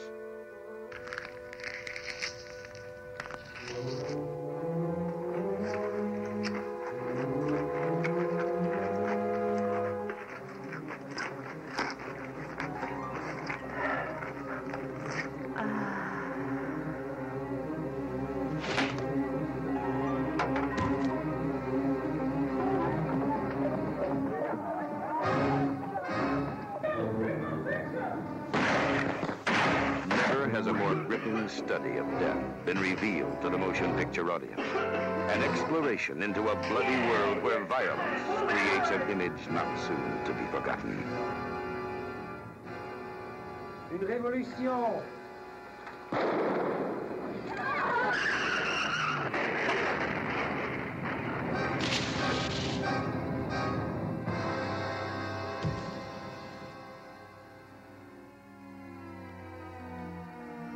If you have never thought about death, it's time you started thinking. Faces of Death. Now a major motion picture. We're back. We are back. You know what's an underrated fry? What's up? I guess it's not technically a French fry. Tater wedges. I mean, is it not a French fry? I don't know. Is it a French fry? I mean, it's technically just like slice of potatoes, but that's what French fries are. Yeah. What about a tater tot? Is that a fry, or is that something completely different? That's different podcast.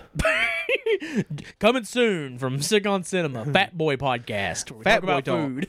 Fat Talk with John and Matt. Bro, you know what's really good? Popeye chicken sandwiches. I love Popeyes.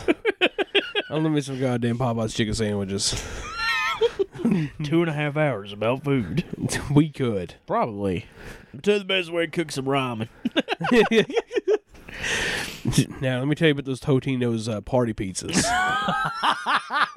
It's a party pizza, but I'm the only one at the party. Yeah. Now on the box, it tells you there's more than one servant here, and that's fucking bullshit. That's a bullshit. This is one serving. You eat this, you get happy. You get happy. Anyways. Then we talk about how monsters and food are going to kill us because we just keep God, yeah. drinking and eating in excess. My diet is, woo, it's bad. Mine's horrible right now. I'm either not eating at all or Caffeine eating all the and fucking sodium. time. Yeah, dude. Here comes a stroke, baby. Stroke, heart attack city. Let's fucking I can go. only hope it kills me. Let's go. Anyways, speaking of bodies, But yes. the master of body horror. Not a segue. Thank you. The king of Canadian horror. Yes. The Canuck exploitation king. Yes. David Cronenberg. Now, I'm sure when we announced this episode, people were like, really? Probably Cronenberg. He's a little more. He's a little. That's mainstream. He's a Yeah. master of horror. Yeah. You know? And you are correct. Yes. However, if you really break down David Cronenberg's movies, His shit's fucked. they're so fucked up. Yeah. They're all so fucked up. Like Videodrome, again, we'll get into it, is all about like, manipulation in like media and his fear of technology. And Naked Lunch is all about this writer and Drugs. his on drugs. And Dead Ringers is, whoa boy, It's devastating. devastating movie, fucking devastating. So, yeah. And we also, like, for this, we kind of wanted to tackle some of David's more subversive Yeah. as well as kind of just stranger works. Yeah, we weren't going to do like scanners for this one. Yeah, for sure. Which, will we do scanners at some point? Maybe.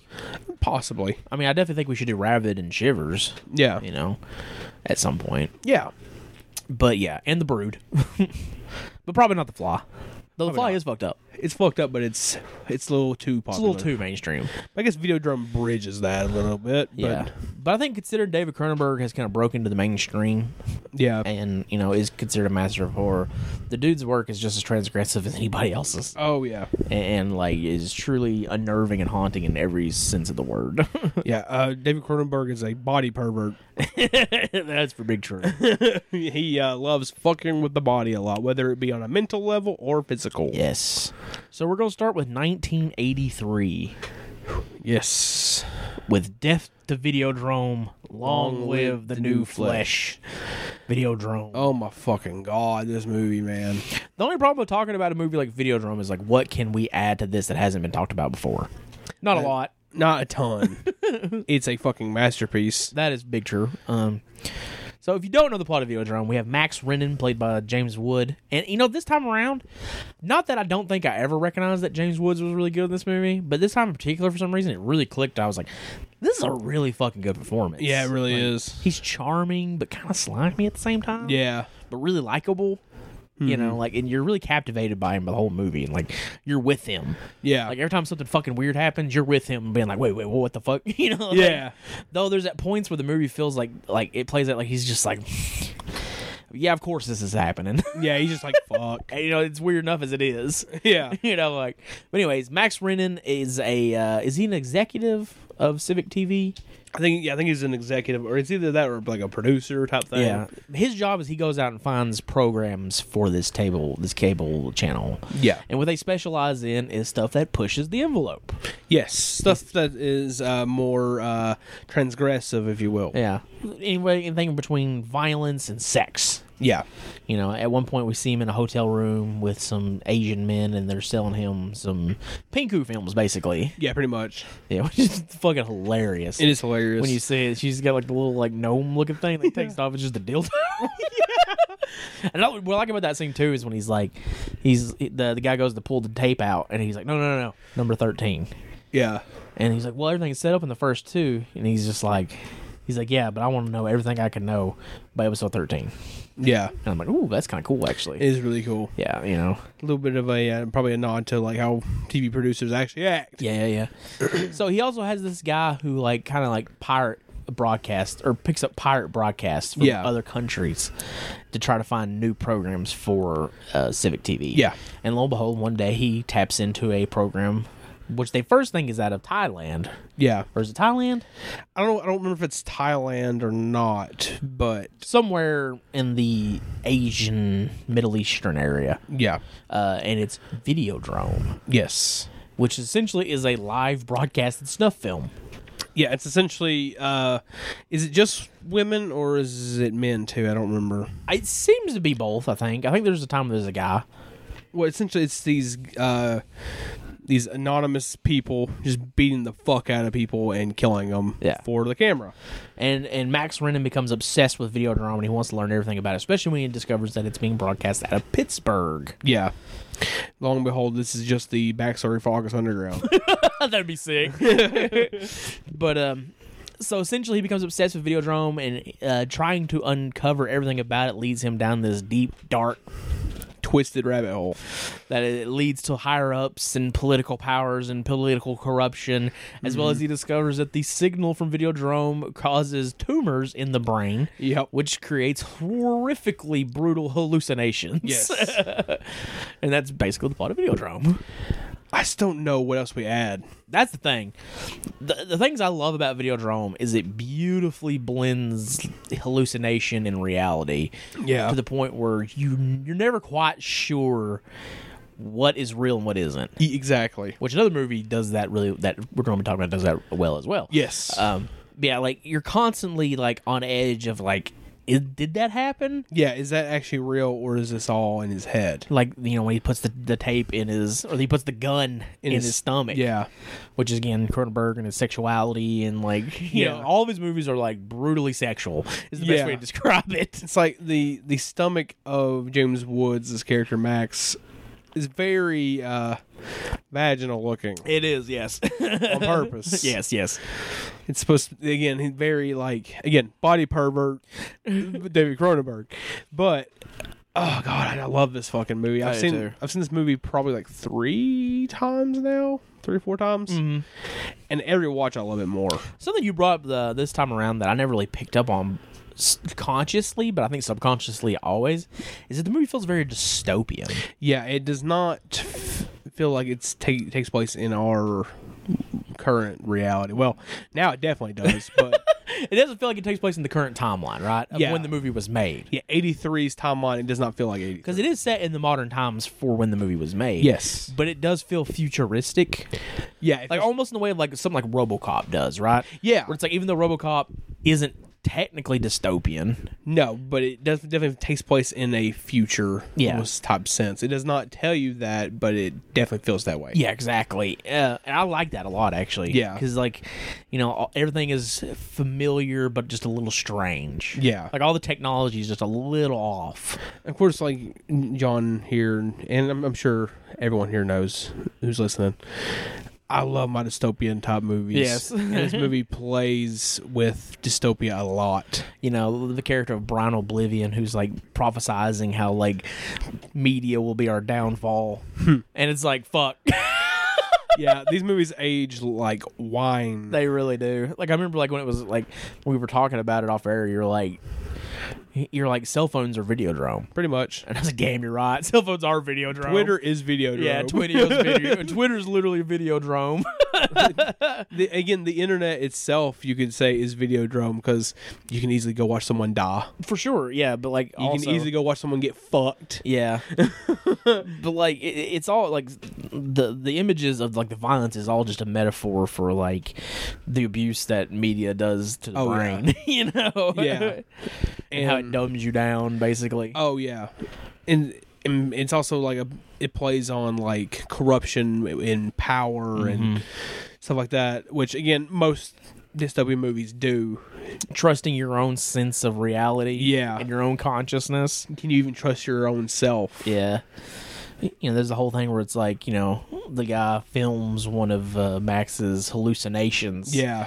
And it's like, what the fuck? Like, what is that? You know what I mean? Yeah. And another thing is, as soon as Max puts that headset on, you don't know it's real anymore. No, like, before you're getting crazy hallucinations. Yeah. But after that, it goes off the rails. Yeah, you don't know if this is even, like, the rest of the movie is even real or not. Yeah. You know, including the crazy ending.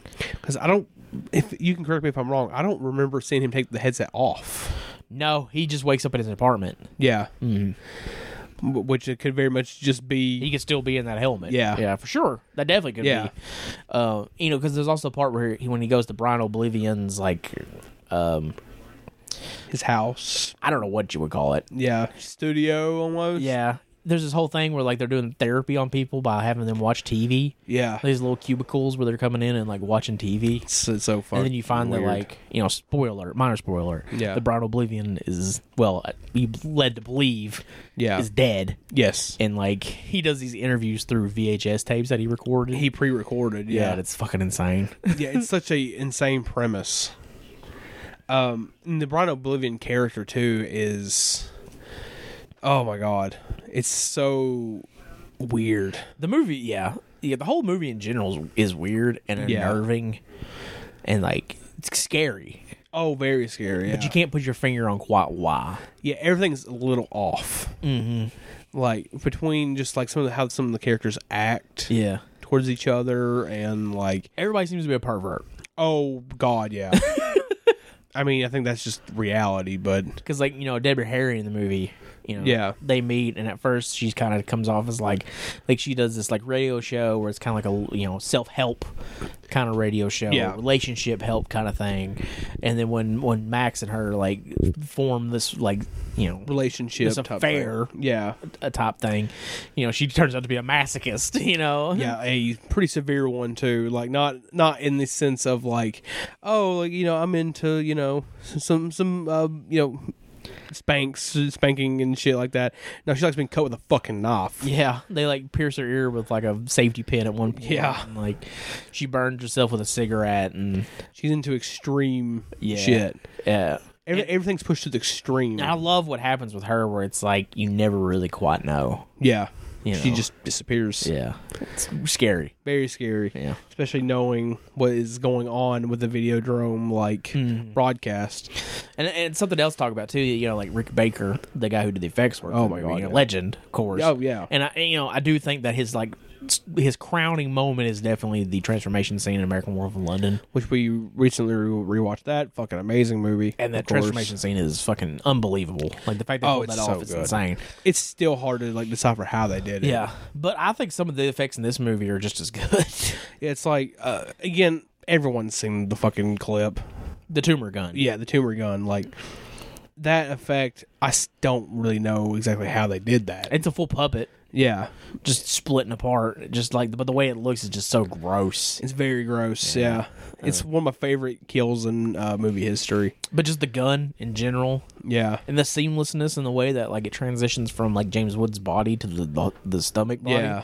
And also in the movie too, you see like a faint line beginning to develop. Yeah. Throughout the movie, before it finally opens up. yeah. Not like they put the beta tape in his fucking thing. Yeah. And like at one point, like when he first gets the Brian Oblivion tape, it breathes. Yeah, it's like that was something that I didn't really pick up on in the previous watches of this, but it's really unnerving in this watch because it's just like, oh god, The stuff you consume media with, like televisions and tapes, become very biomechanical. yeah, Like there's a lot of like organicness to them. yes, So, like the tape breathes, or like the TV like sweats, and like yeah, when he's like making out with it, and Yeah. shit. It's really crazy and like really like, creative. and even the screen becomes almost flesh-like. Yeah, it's really awesome. Yeah. Cronenberg is so fucking creative, man. He is, Like, yeah. His mind works in such a unique way. Yeah. To unlike a lot of other filmmakers. He's insanely creative. Like who else would have come up with this world? Only David Cronenberg. I He's a think. world builder too. That's the Oh thing my about it. God, Like- yeah. Like you feel like you're completely engrossed in this universe. Yes. And with a later movie we'll talk about, of course, in Naked Lunch, he literally does create a different world. Yeah, for sure. And oh god, this movie's become one of my favorites of all time. I fucking It's love such it. such good writing too. Oh god, yeah. Like everybody knows the fucking "Death to Videodrome, long live the new flesh." Like it's such a cool catchphrase. Yeah. Like the fact that's not plastered on T-shirts everywhere seems surprising to me in a way. Yeah. Like you figure that's the kind of like thing that like punks would pick up on and like have that, Oh, like on the yeah. backs of their jackets and shit. yeah. Long Well, live the new flesh. I guess it didn't help that fucking James Woods did this movie and then when later on fucking do something really stupid. He was Rudolph Giuliani, baby. He was all fucking chiclet mouth himself. But anyways, Motherfucker doesn't brush his bottom teeth. Not James Woods, by the way. I'm talking about Rudy Giuliani. but anyways, get off that. Yeah, I'm not going to get into that too much. Yeah, I don't know. This movie's fucking great. I feel like I could talk about it forever. Again, we don't talk about scores very often, but for me, this is a 5. I'm feeling a 10. I fucking love that channel so much. Brad Taste in Music. Yeah. But from probably one of David Cronenberg's most talked about movies. Oh, yeah. To a couple of David Cronenberg's least talked about movies, I feel like. Yeah. It's like, of course, I talked about seeing Videodrome multiple times at this point. I had never seen these. Mm-hmm. It's like I've seen, of course, The Fly and, others. Yeah. Scanners. Yeah. But I had never got to these, and these are... It's been a fucking pleasure to get to these. We talked about off air where I was like, just rewatching all this stuff just really solidifies like how much I really love David Cronenberg's movies. It made me maybe want to go watch everything he's ever fucking made. He's fucking incredible, man. And like, you see he's so fucking good as a filmmaker that even though like he was quote unquote a horror director, yeah, he was able to push through into the mainstream but still create his own universes and have his own voice. Yeah. With stuff like Eastern Promises and History of Violence. Mm-hmm. But anyways, the movie that kind of like began that like progression for him would be this next movie we're going to talk about, which is 1988's Dead Ringers. Dead Ringers. Dead Ringers follows twin brothers. Yes, twin doctors, gynecologists. Gynecologists, and they have a very, I'd say, weird relationship with one another. For sure. This is a departure for Cronenberg in that like almost everything he made up to this point in time was either horror or sci-fi or some mixture of the two. Yes. Where this is definitely more of a drama. Yeah. Than anything horror. However, I would argue that the movie is still very much body horror. Yeah, it still falls into the body horror category, but not in the same sense as Videodrome or Scanners. This is definitely... Brood. I'd say when it comes to a body horror situation, this is way more mental. It plays a lot more realistically. Yeah. Whereas something like Videodrome is more fantasical. Yes. But still body horror. Yeah. Again, like you will see, actually, physical body horror in this one, but more, as you said, in a realistic sense.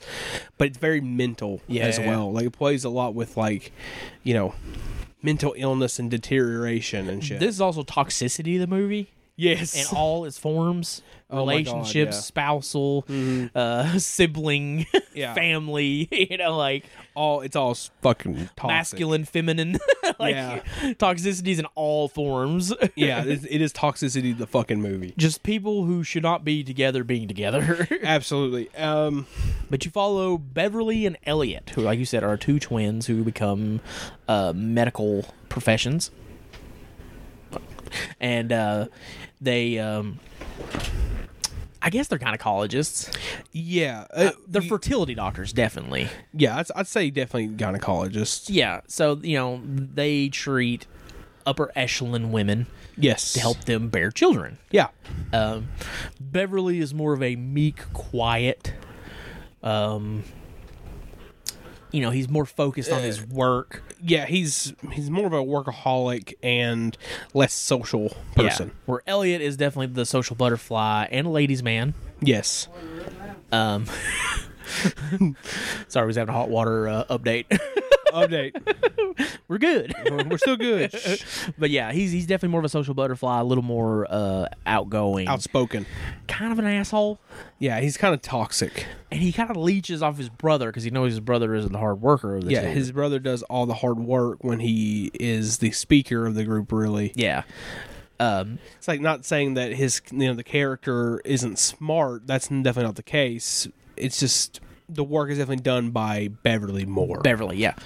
Which I want to clarify that they're twin brothers, but they're all played by the same actor. Yes, they're both played by Jeremy Irons. And Oscar fucking worthy performance. Yeah, because you at times forget that. Yeah. They feel like completely independent people, Yeah. which is crazy. It's hard enough to do that for one character, yeah. let alone two. Yeah. And he's able to pull it off seamlessly.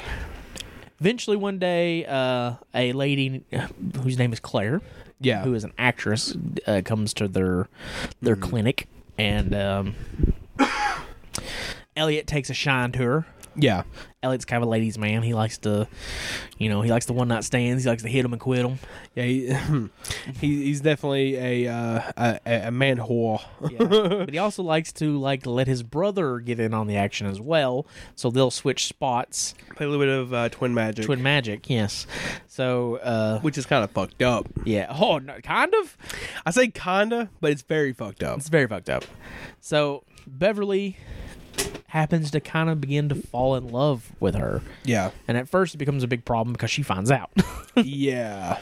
But eventually Beverly, Yeah. I'm going to do this several times. Yes. Beverly and Claire make up. However, Claire isn't all sunshine and rainbows either. Yeah. She has her own demons, and her demons is drugs. Yeah. She takes diet pills. Yes. Vitamins. Yeah. Amphetamines. Yeah, amphetamines. What was it? Fuck. It was. What's the name of that damn drug? It's it's a horse tranquilizer. What the fuck is that thing called? Oh, I don't know. Ketamine. Ketamine. Ketamine. Horse tranquilizer. That would be a downer. Yes. But anyways, and she introduces Beverly Yeah.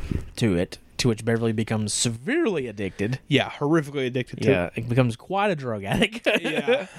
And Elliot wants to help his brother fight this demon and get out of it, but at the same time feels as though he needs to be on the same level as Beverly. And that's where we'll kind of leave it. And let's just say things go downhill and mental deterioration becomes severe. And yeah. This movie is devastating.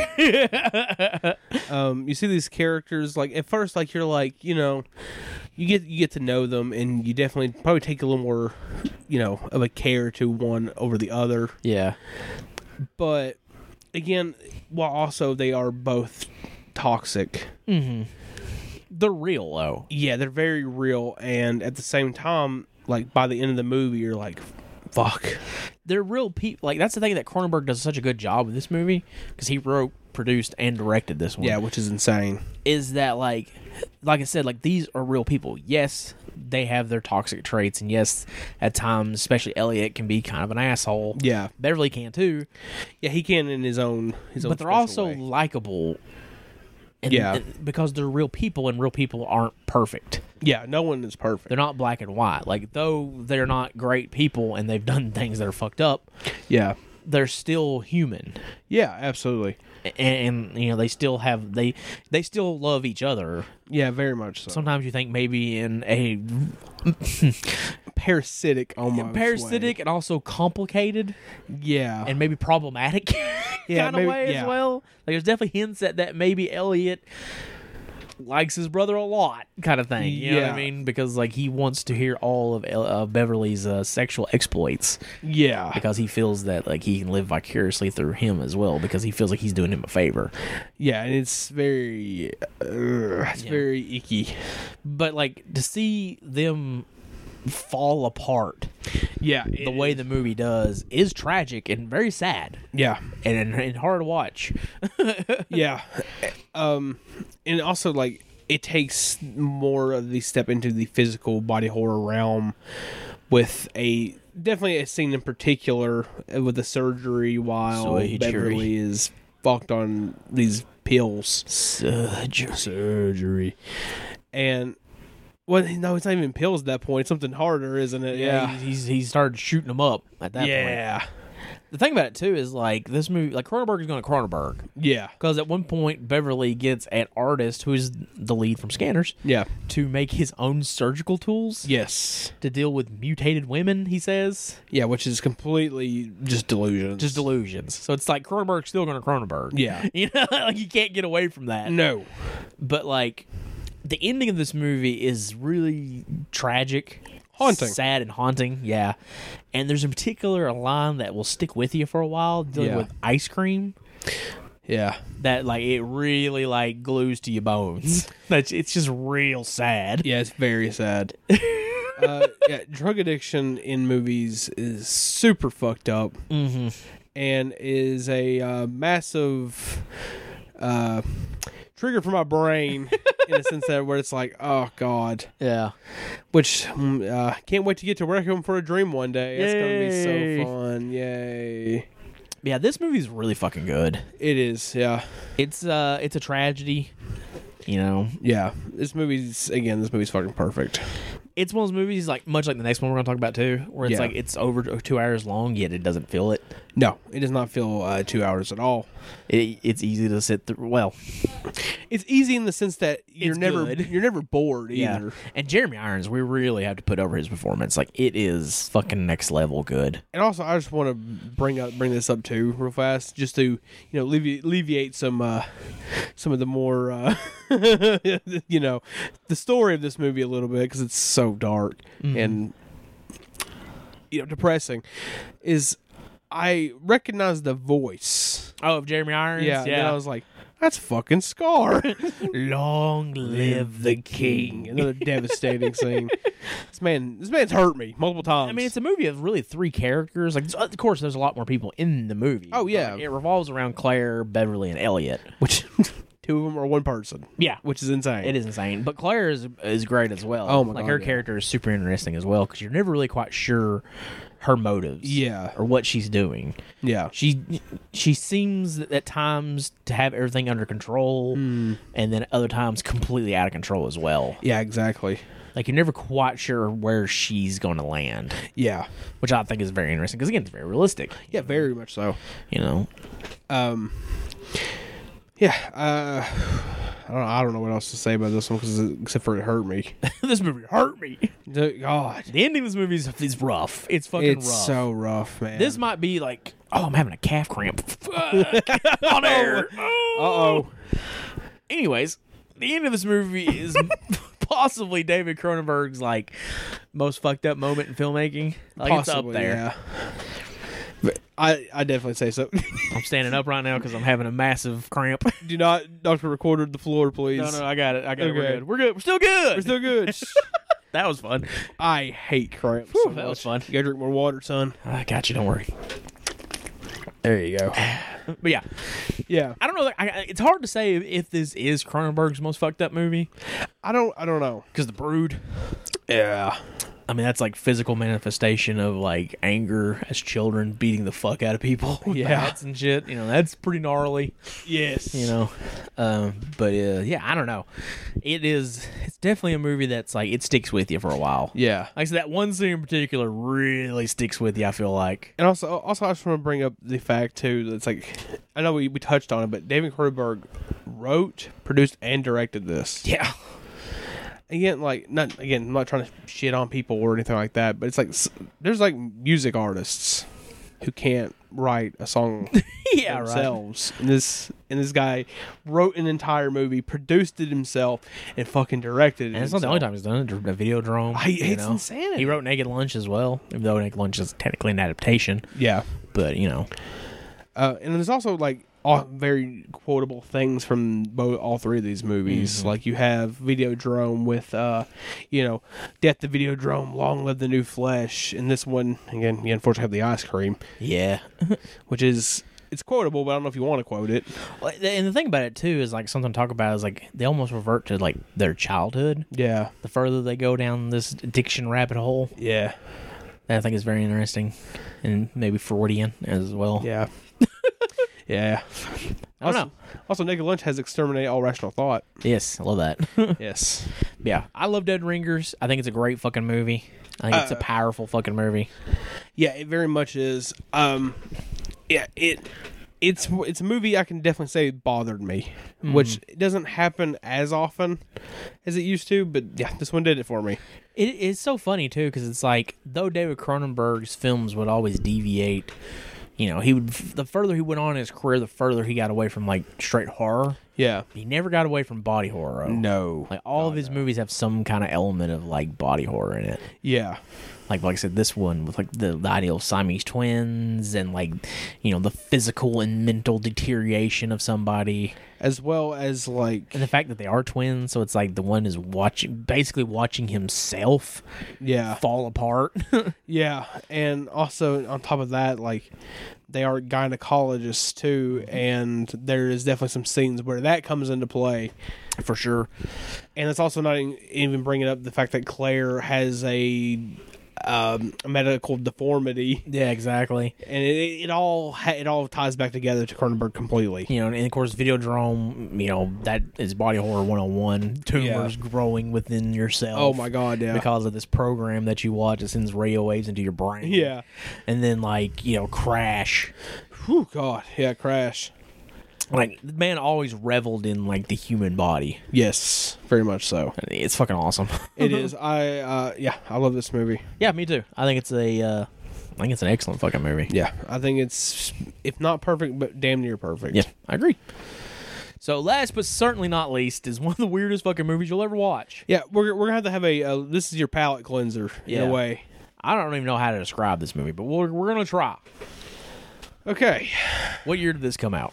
1991. Starring the boy, the homie.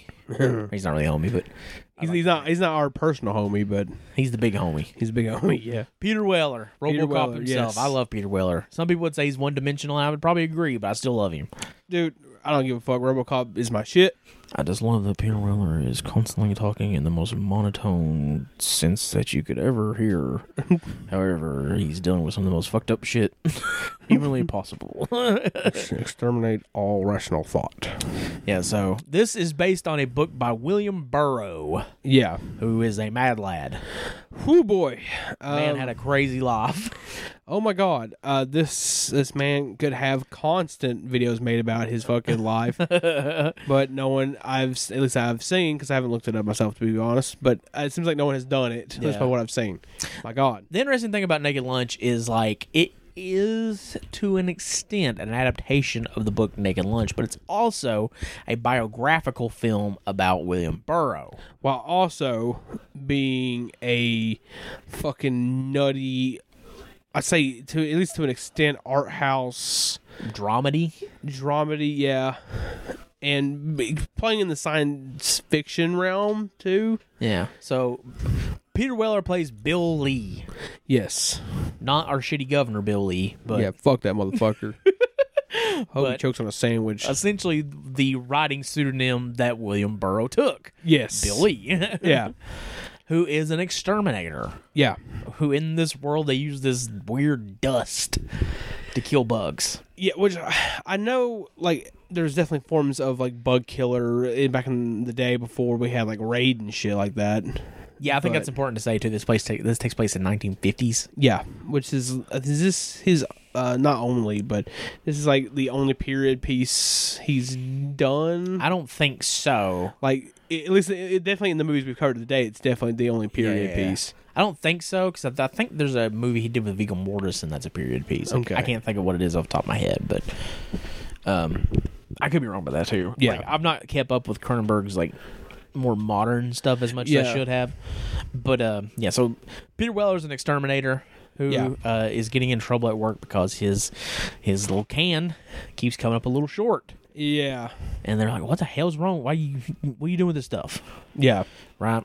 Well, Turns out his wife is using it to get high.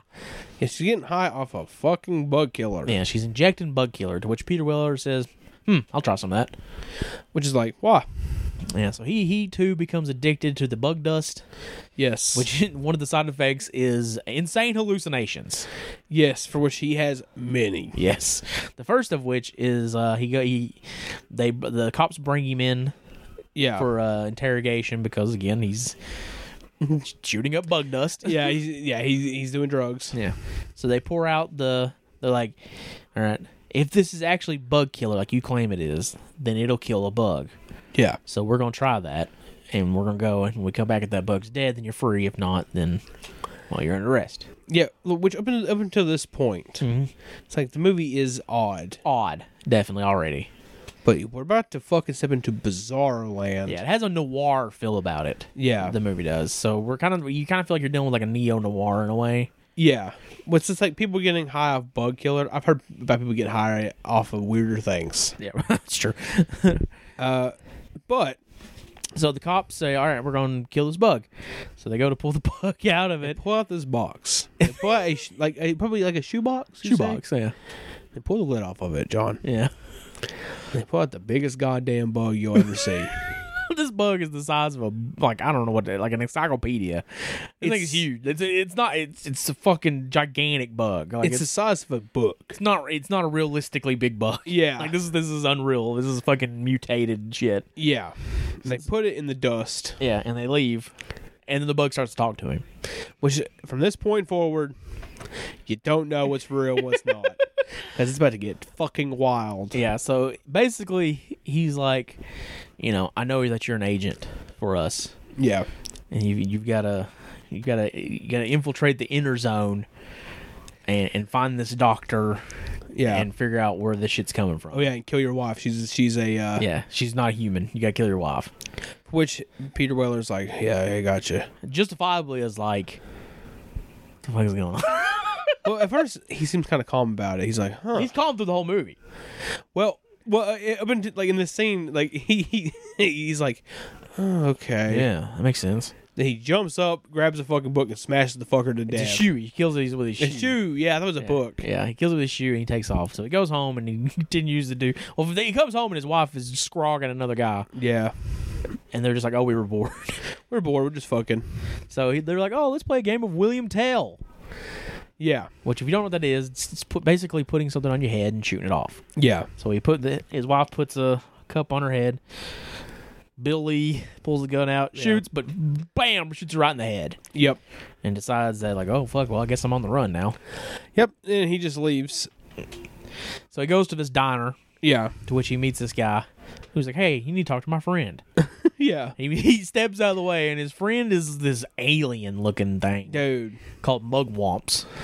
Yeah. And again, I knew nothing about this movie going into it. So when I was doing the posters for it, I saw this image. The Mugwump. Yeah, I was like, what the fuck is that? I was like, that's got to be what I use. Yeah, I've got to use the that. Mugwump. Yeah. It's like I was going to look for other images, but then I saw that. I was like, nope, that's it. That's it right That's there. the one. It's Peter Weller and a Mugwump. Which I don't know if when we're speaking about this, you guys have seen that one. Maybe I don't know. You will. That's Yeah, the you're gonna poster for yeah. the week. Yeah. Yeah, it's either that one or the Videodrome one. I don't remember. Yeah. Yeah. I do two of them. Yeah, the teaser was the Mugwump. It's Mugwump. Okay, yeah. So you guys have seen that one. They've seen that, yeah. Yeah. So, yeah. Basically, he's like, all right, you got to go. You're an agent for us. Again, this Yeah. whole thing that he's an agent. You're an agent. He's got to go to the inner zone. Also, the bug talks like this. The bug's like, "You're an agent for us now." Every creature in this movie has the exact same voice. Yep. It's the exact same actor that plays all the creatures. Yeah. This is so bizarre. It's such a fucking weird movie. So he goes to the inner zone, which is this, it looks like someplace in the Middle East. Yeah. I don't know where it's supposed to actually be. I don't know. And his mission is to write a report about how he killed his wife. Yep. And everything that takes place in the inner zone. So he begins to do that, and as he does that, he also begins to interact and meet and just go on misadventures with various strange individuals who are also And things. and things that are equally as weird and fucked up as he is. Yeah, it's like typewriters become bug typewriter things. He gets addicted to this powder. Yeah. That's made out of these centipedes that are as big as freaking I don't know how to explain it, your arm, as big Yeah. as your fucking arm. And at one point he's like, I'm in trouble. I'm addicted to a drug that doesn't actually exist. Yep. Which this guy, the guy behind, the movie, William Burroughs. yeah, seems like fucking, oh god damn it, Fear and Loathing. Oh, Hunter S. Thompson. Hunter S. Thompson. He seems like fucking Hunter S. Thompson. He is kind of Hunter S. Thompson-esque for sure. I will say Hunter S. Thompson also had just all kinds of fucked up problems, but That is true. That man was a psychopath. But like, it's the movie is like the best way to describe it is bizarre. Bizarre. With like, in all caps. Yeah, it's immensely entertaining. Yes. And fucked up at times, but also really funny at times. Yeah. But like, it's a movie that though I've seen a couple times now, I still don't know if I completely grasp everything about it or really understand what it's about. Yeah. I don't know. I don't know if I fully understand the movie either. I think it's mostly just this movie feels like a big drug, either PSA or the opposite of that. You know, part of me thinks that like maybe you're not supposed to get it.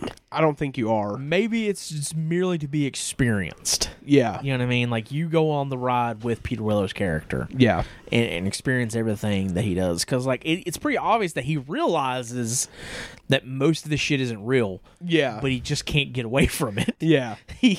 Like, there's times where he's just like, I know I'm hallucinating. Like, he talks about it. He's like, it causes crazy hallucinations. Yet, when the typewriter starts talking, he's like, oh, yeah. Yeah, I got that.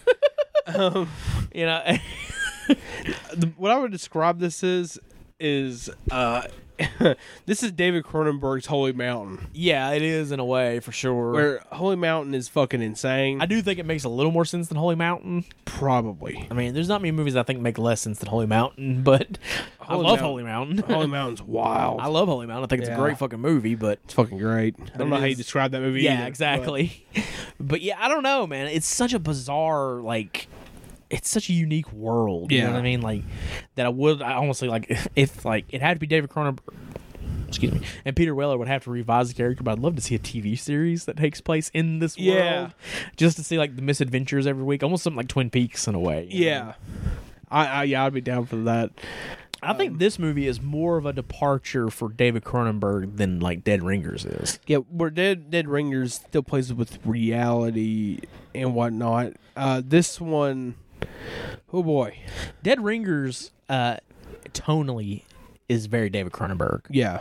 Where Naked Lunch is definitely Cronenberg trying something completely different. Yeah, which there's definitely comedic elements in this. Yes, 1000%, which is unusual for David Cronenberg. Though David Cronenberg does do comedy in his movies. Yeah. This movie is overtly comedic at times. Yes. You know, to the point where I think you can say it's a dramedy.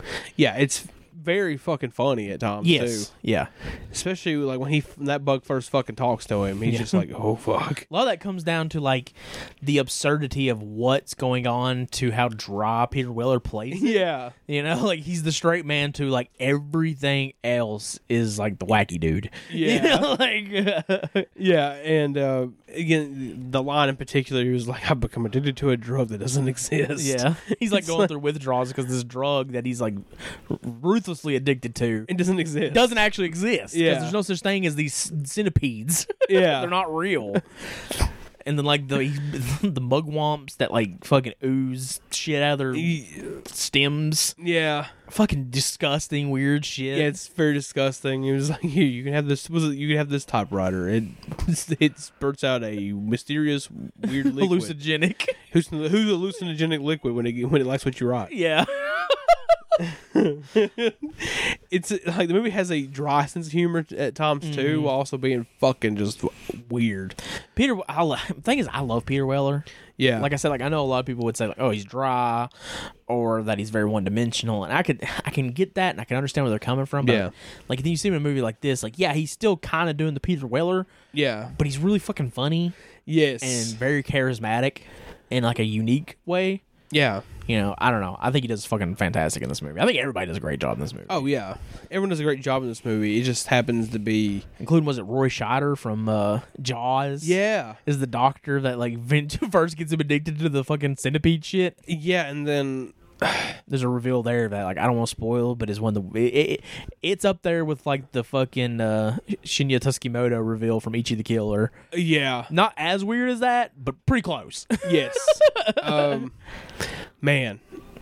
The only problem with this movie, it does go a little long. It gets a little dry at points. yeah, There's a fucking insane scene where someone is being sucked to death by a human centipede thing. I yeah, don't even know how to describe. It just comes out of nowhere, and you're just like, oh, well, what in the possession is this? yeah. What possession is it? It's like, what the fuck? what is happening? Yeah. That's a good way of describing this movie. Is what is happening? What is happening? Yeah, and I guess the moral of the movie is don't do drugs, kids. Yeah, drugs are bad. Okay. Okay. Especially bug powder. Yeah, don't do bug killer. Yeah. It's not good. No, it's bad for you. It's real bad for you. Yeah. You'll have some crazy hallucinations. Yeah, which I mean, some people might be into that. Hey, You'll end up in a place called the Inner Zone. You don't even know what it is. yeah, and bugs are telling you what to do. A really interesting aspect of the film, too, which I don't know if this is a spoiler or not. So, possible minor spoiler alert. Yeah, Is the idea that, like, these crazy hallucinations he's having and, like, his writings that are supposed to be, like, these, like, documents for mugwumps yeah, is actually the book Naked Lunch. Yeah. And, like, his friends are reading it, like, this is fucking great.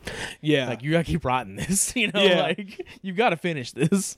And also the scenes that are so good when he's around people. He's like, yeah, here's my equipment, and then it's just a bag full of fucking just like used needles. And shit. Yeah, just drugs. That's really fun, too, because it's like, his friends from the real world Yeah, come into the Inner Zone, and it's clear that, like, they see through the hallucinogens because they're Yeah. not on the shit currently. yes, So everything that he's hallucinating against, like, they don't see it, yeah. and I think that's really fun. It's really fun. And it leaves the question that, like, are any of these people that he's interacting with real at all? real? Like, is it not Yeah. just the mugwumps and the bugs and all the craziness, Yeah, but are the humans he's interacting with Yeah. real? Like, and also like you read a little bit of the actual book, yeah, and you said it was very weird and hard to. it's strange. Yeah. And probably more gnarly and nasty than the movie.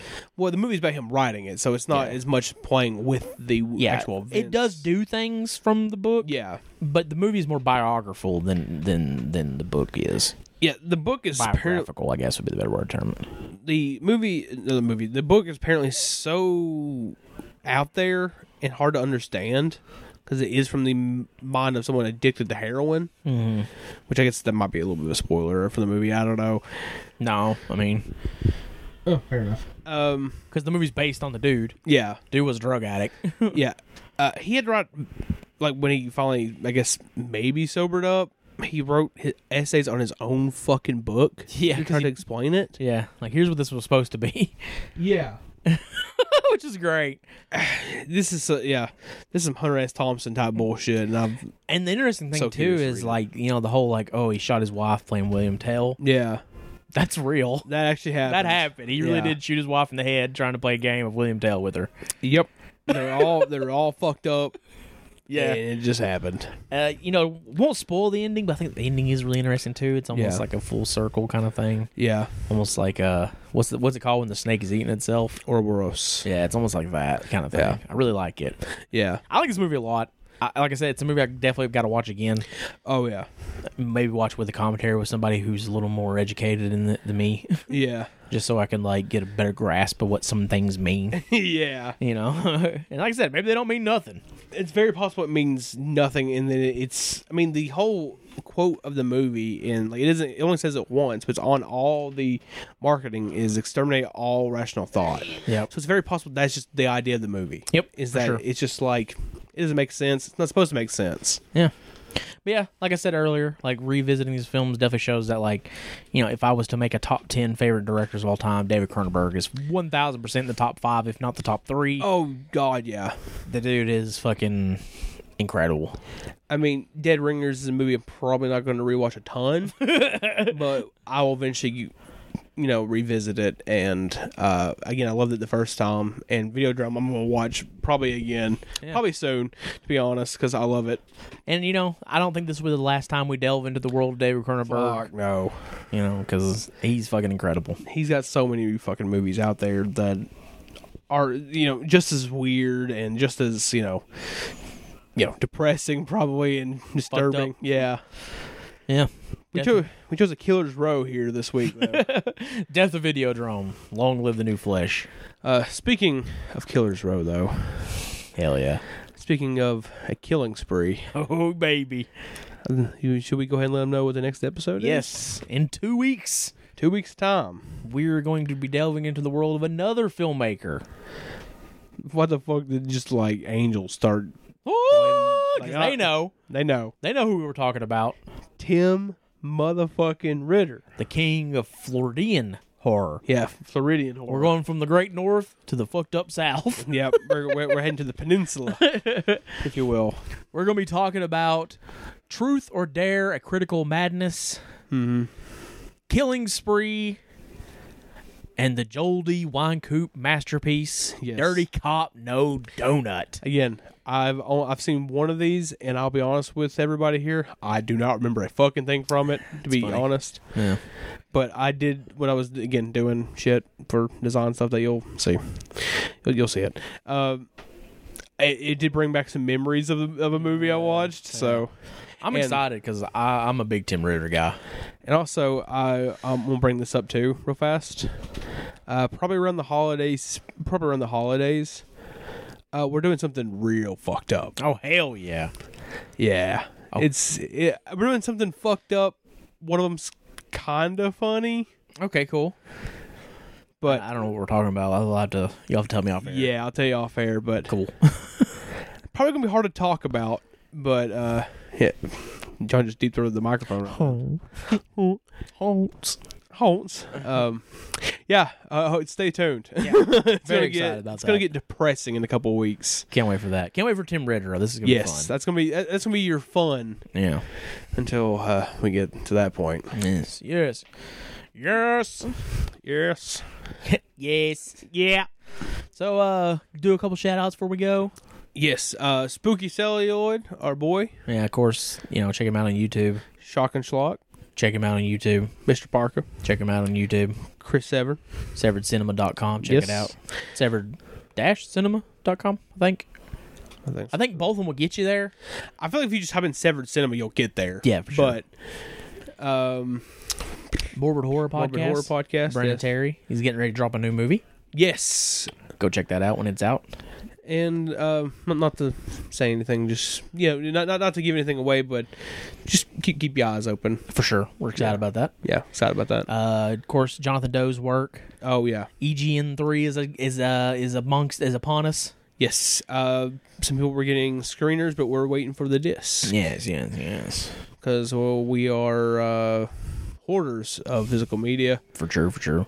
But of course, Cinema's Underbelly, Murderabilia Show and Tell, Uneasy Train Explorers Club. Yep. Cult Collectibles. Go check them out. Yes. Quality Violent Cinema. Go check them out. Yes.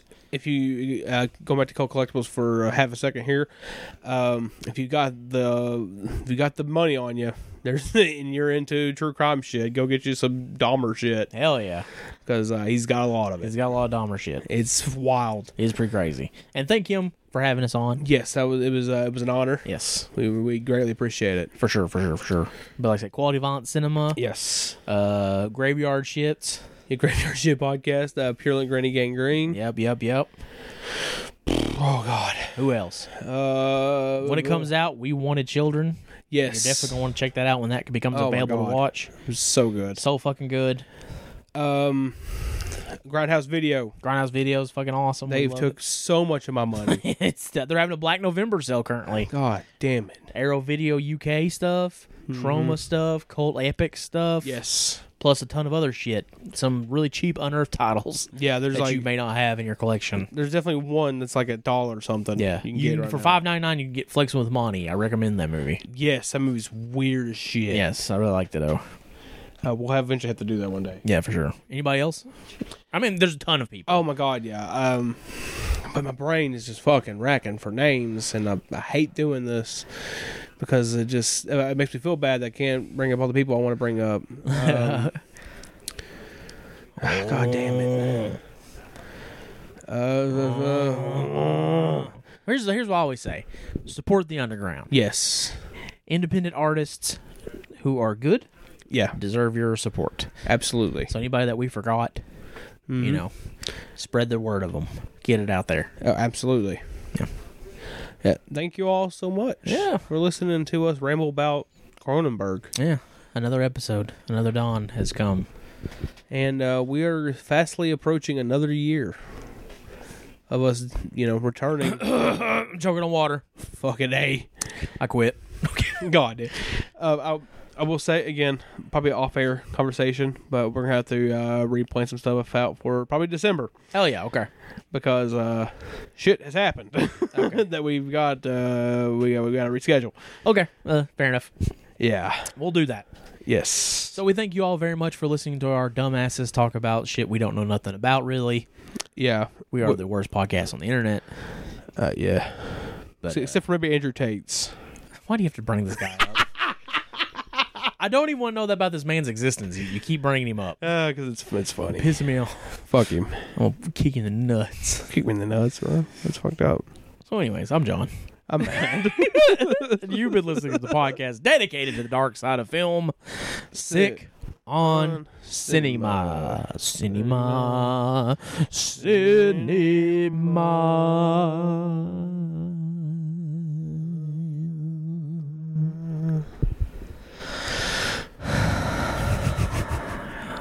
You know, I had to clean up spoiled milk the other day. Yeah. I just about threw up. Yeah. It was fucking bad, man. Dude. At work. Again, probably definitely not on the same level as spoiled milk, but every time I accidentally vacuum up a goddamn stink bug, it makes me want to fucking kill myself. 'Cause it stinks so fucking bad. Fuck. That's awesome.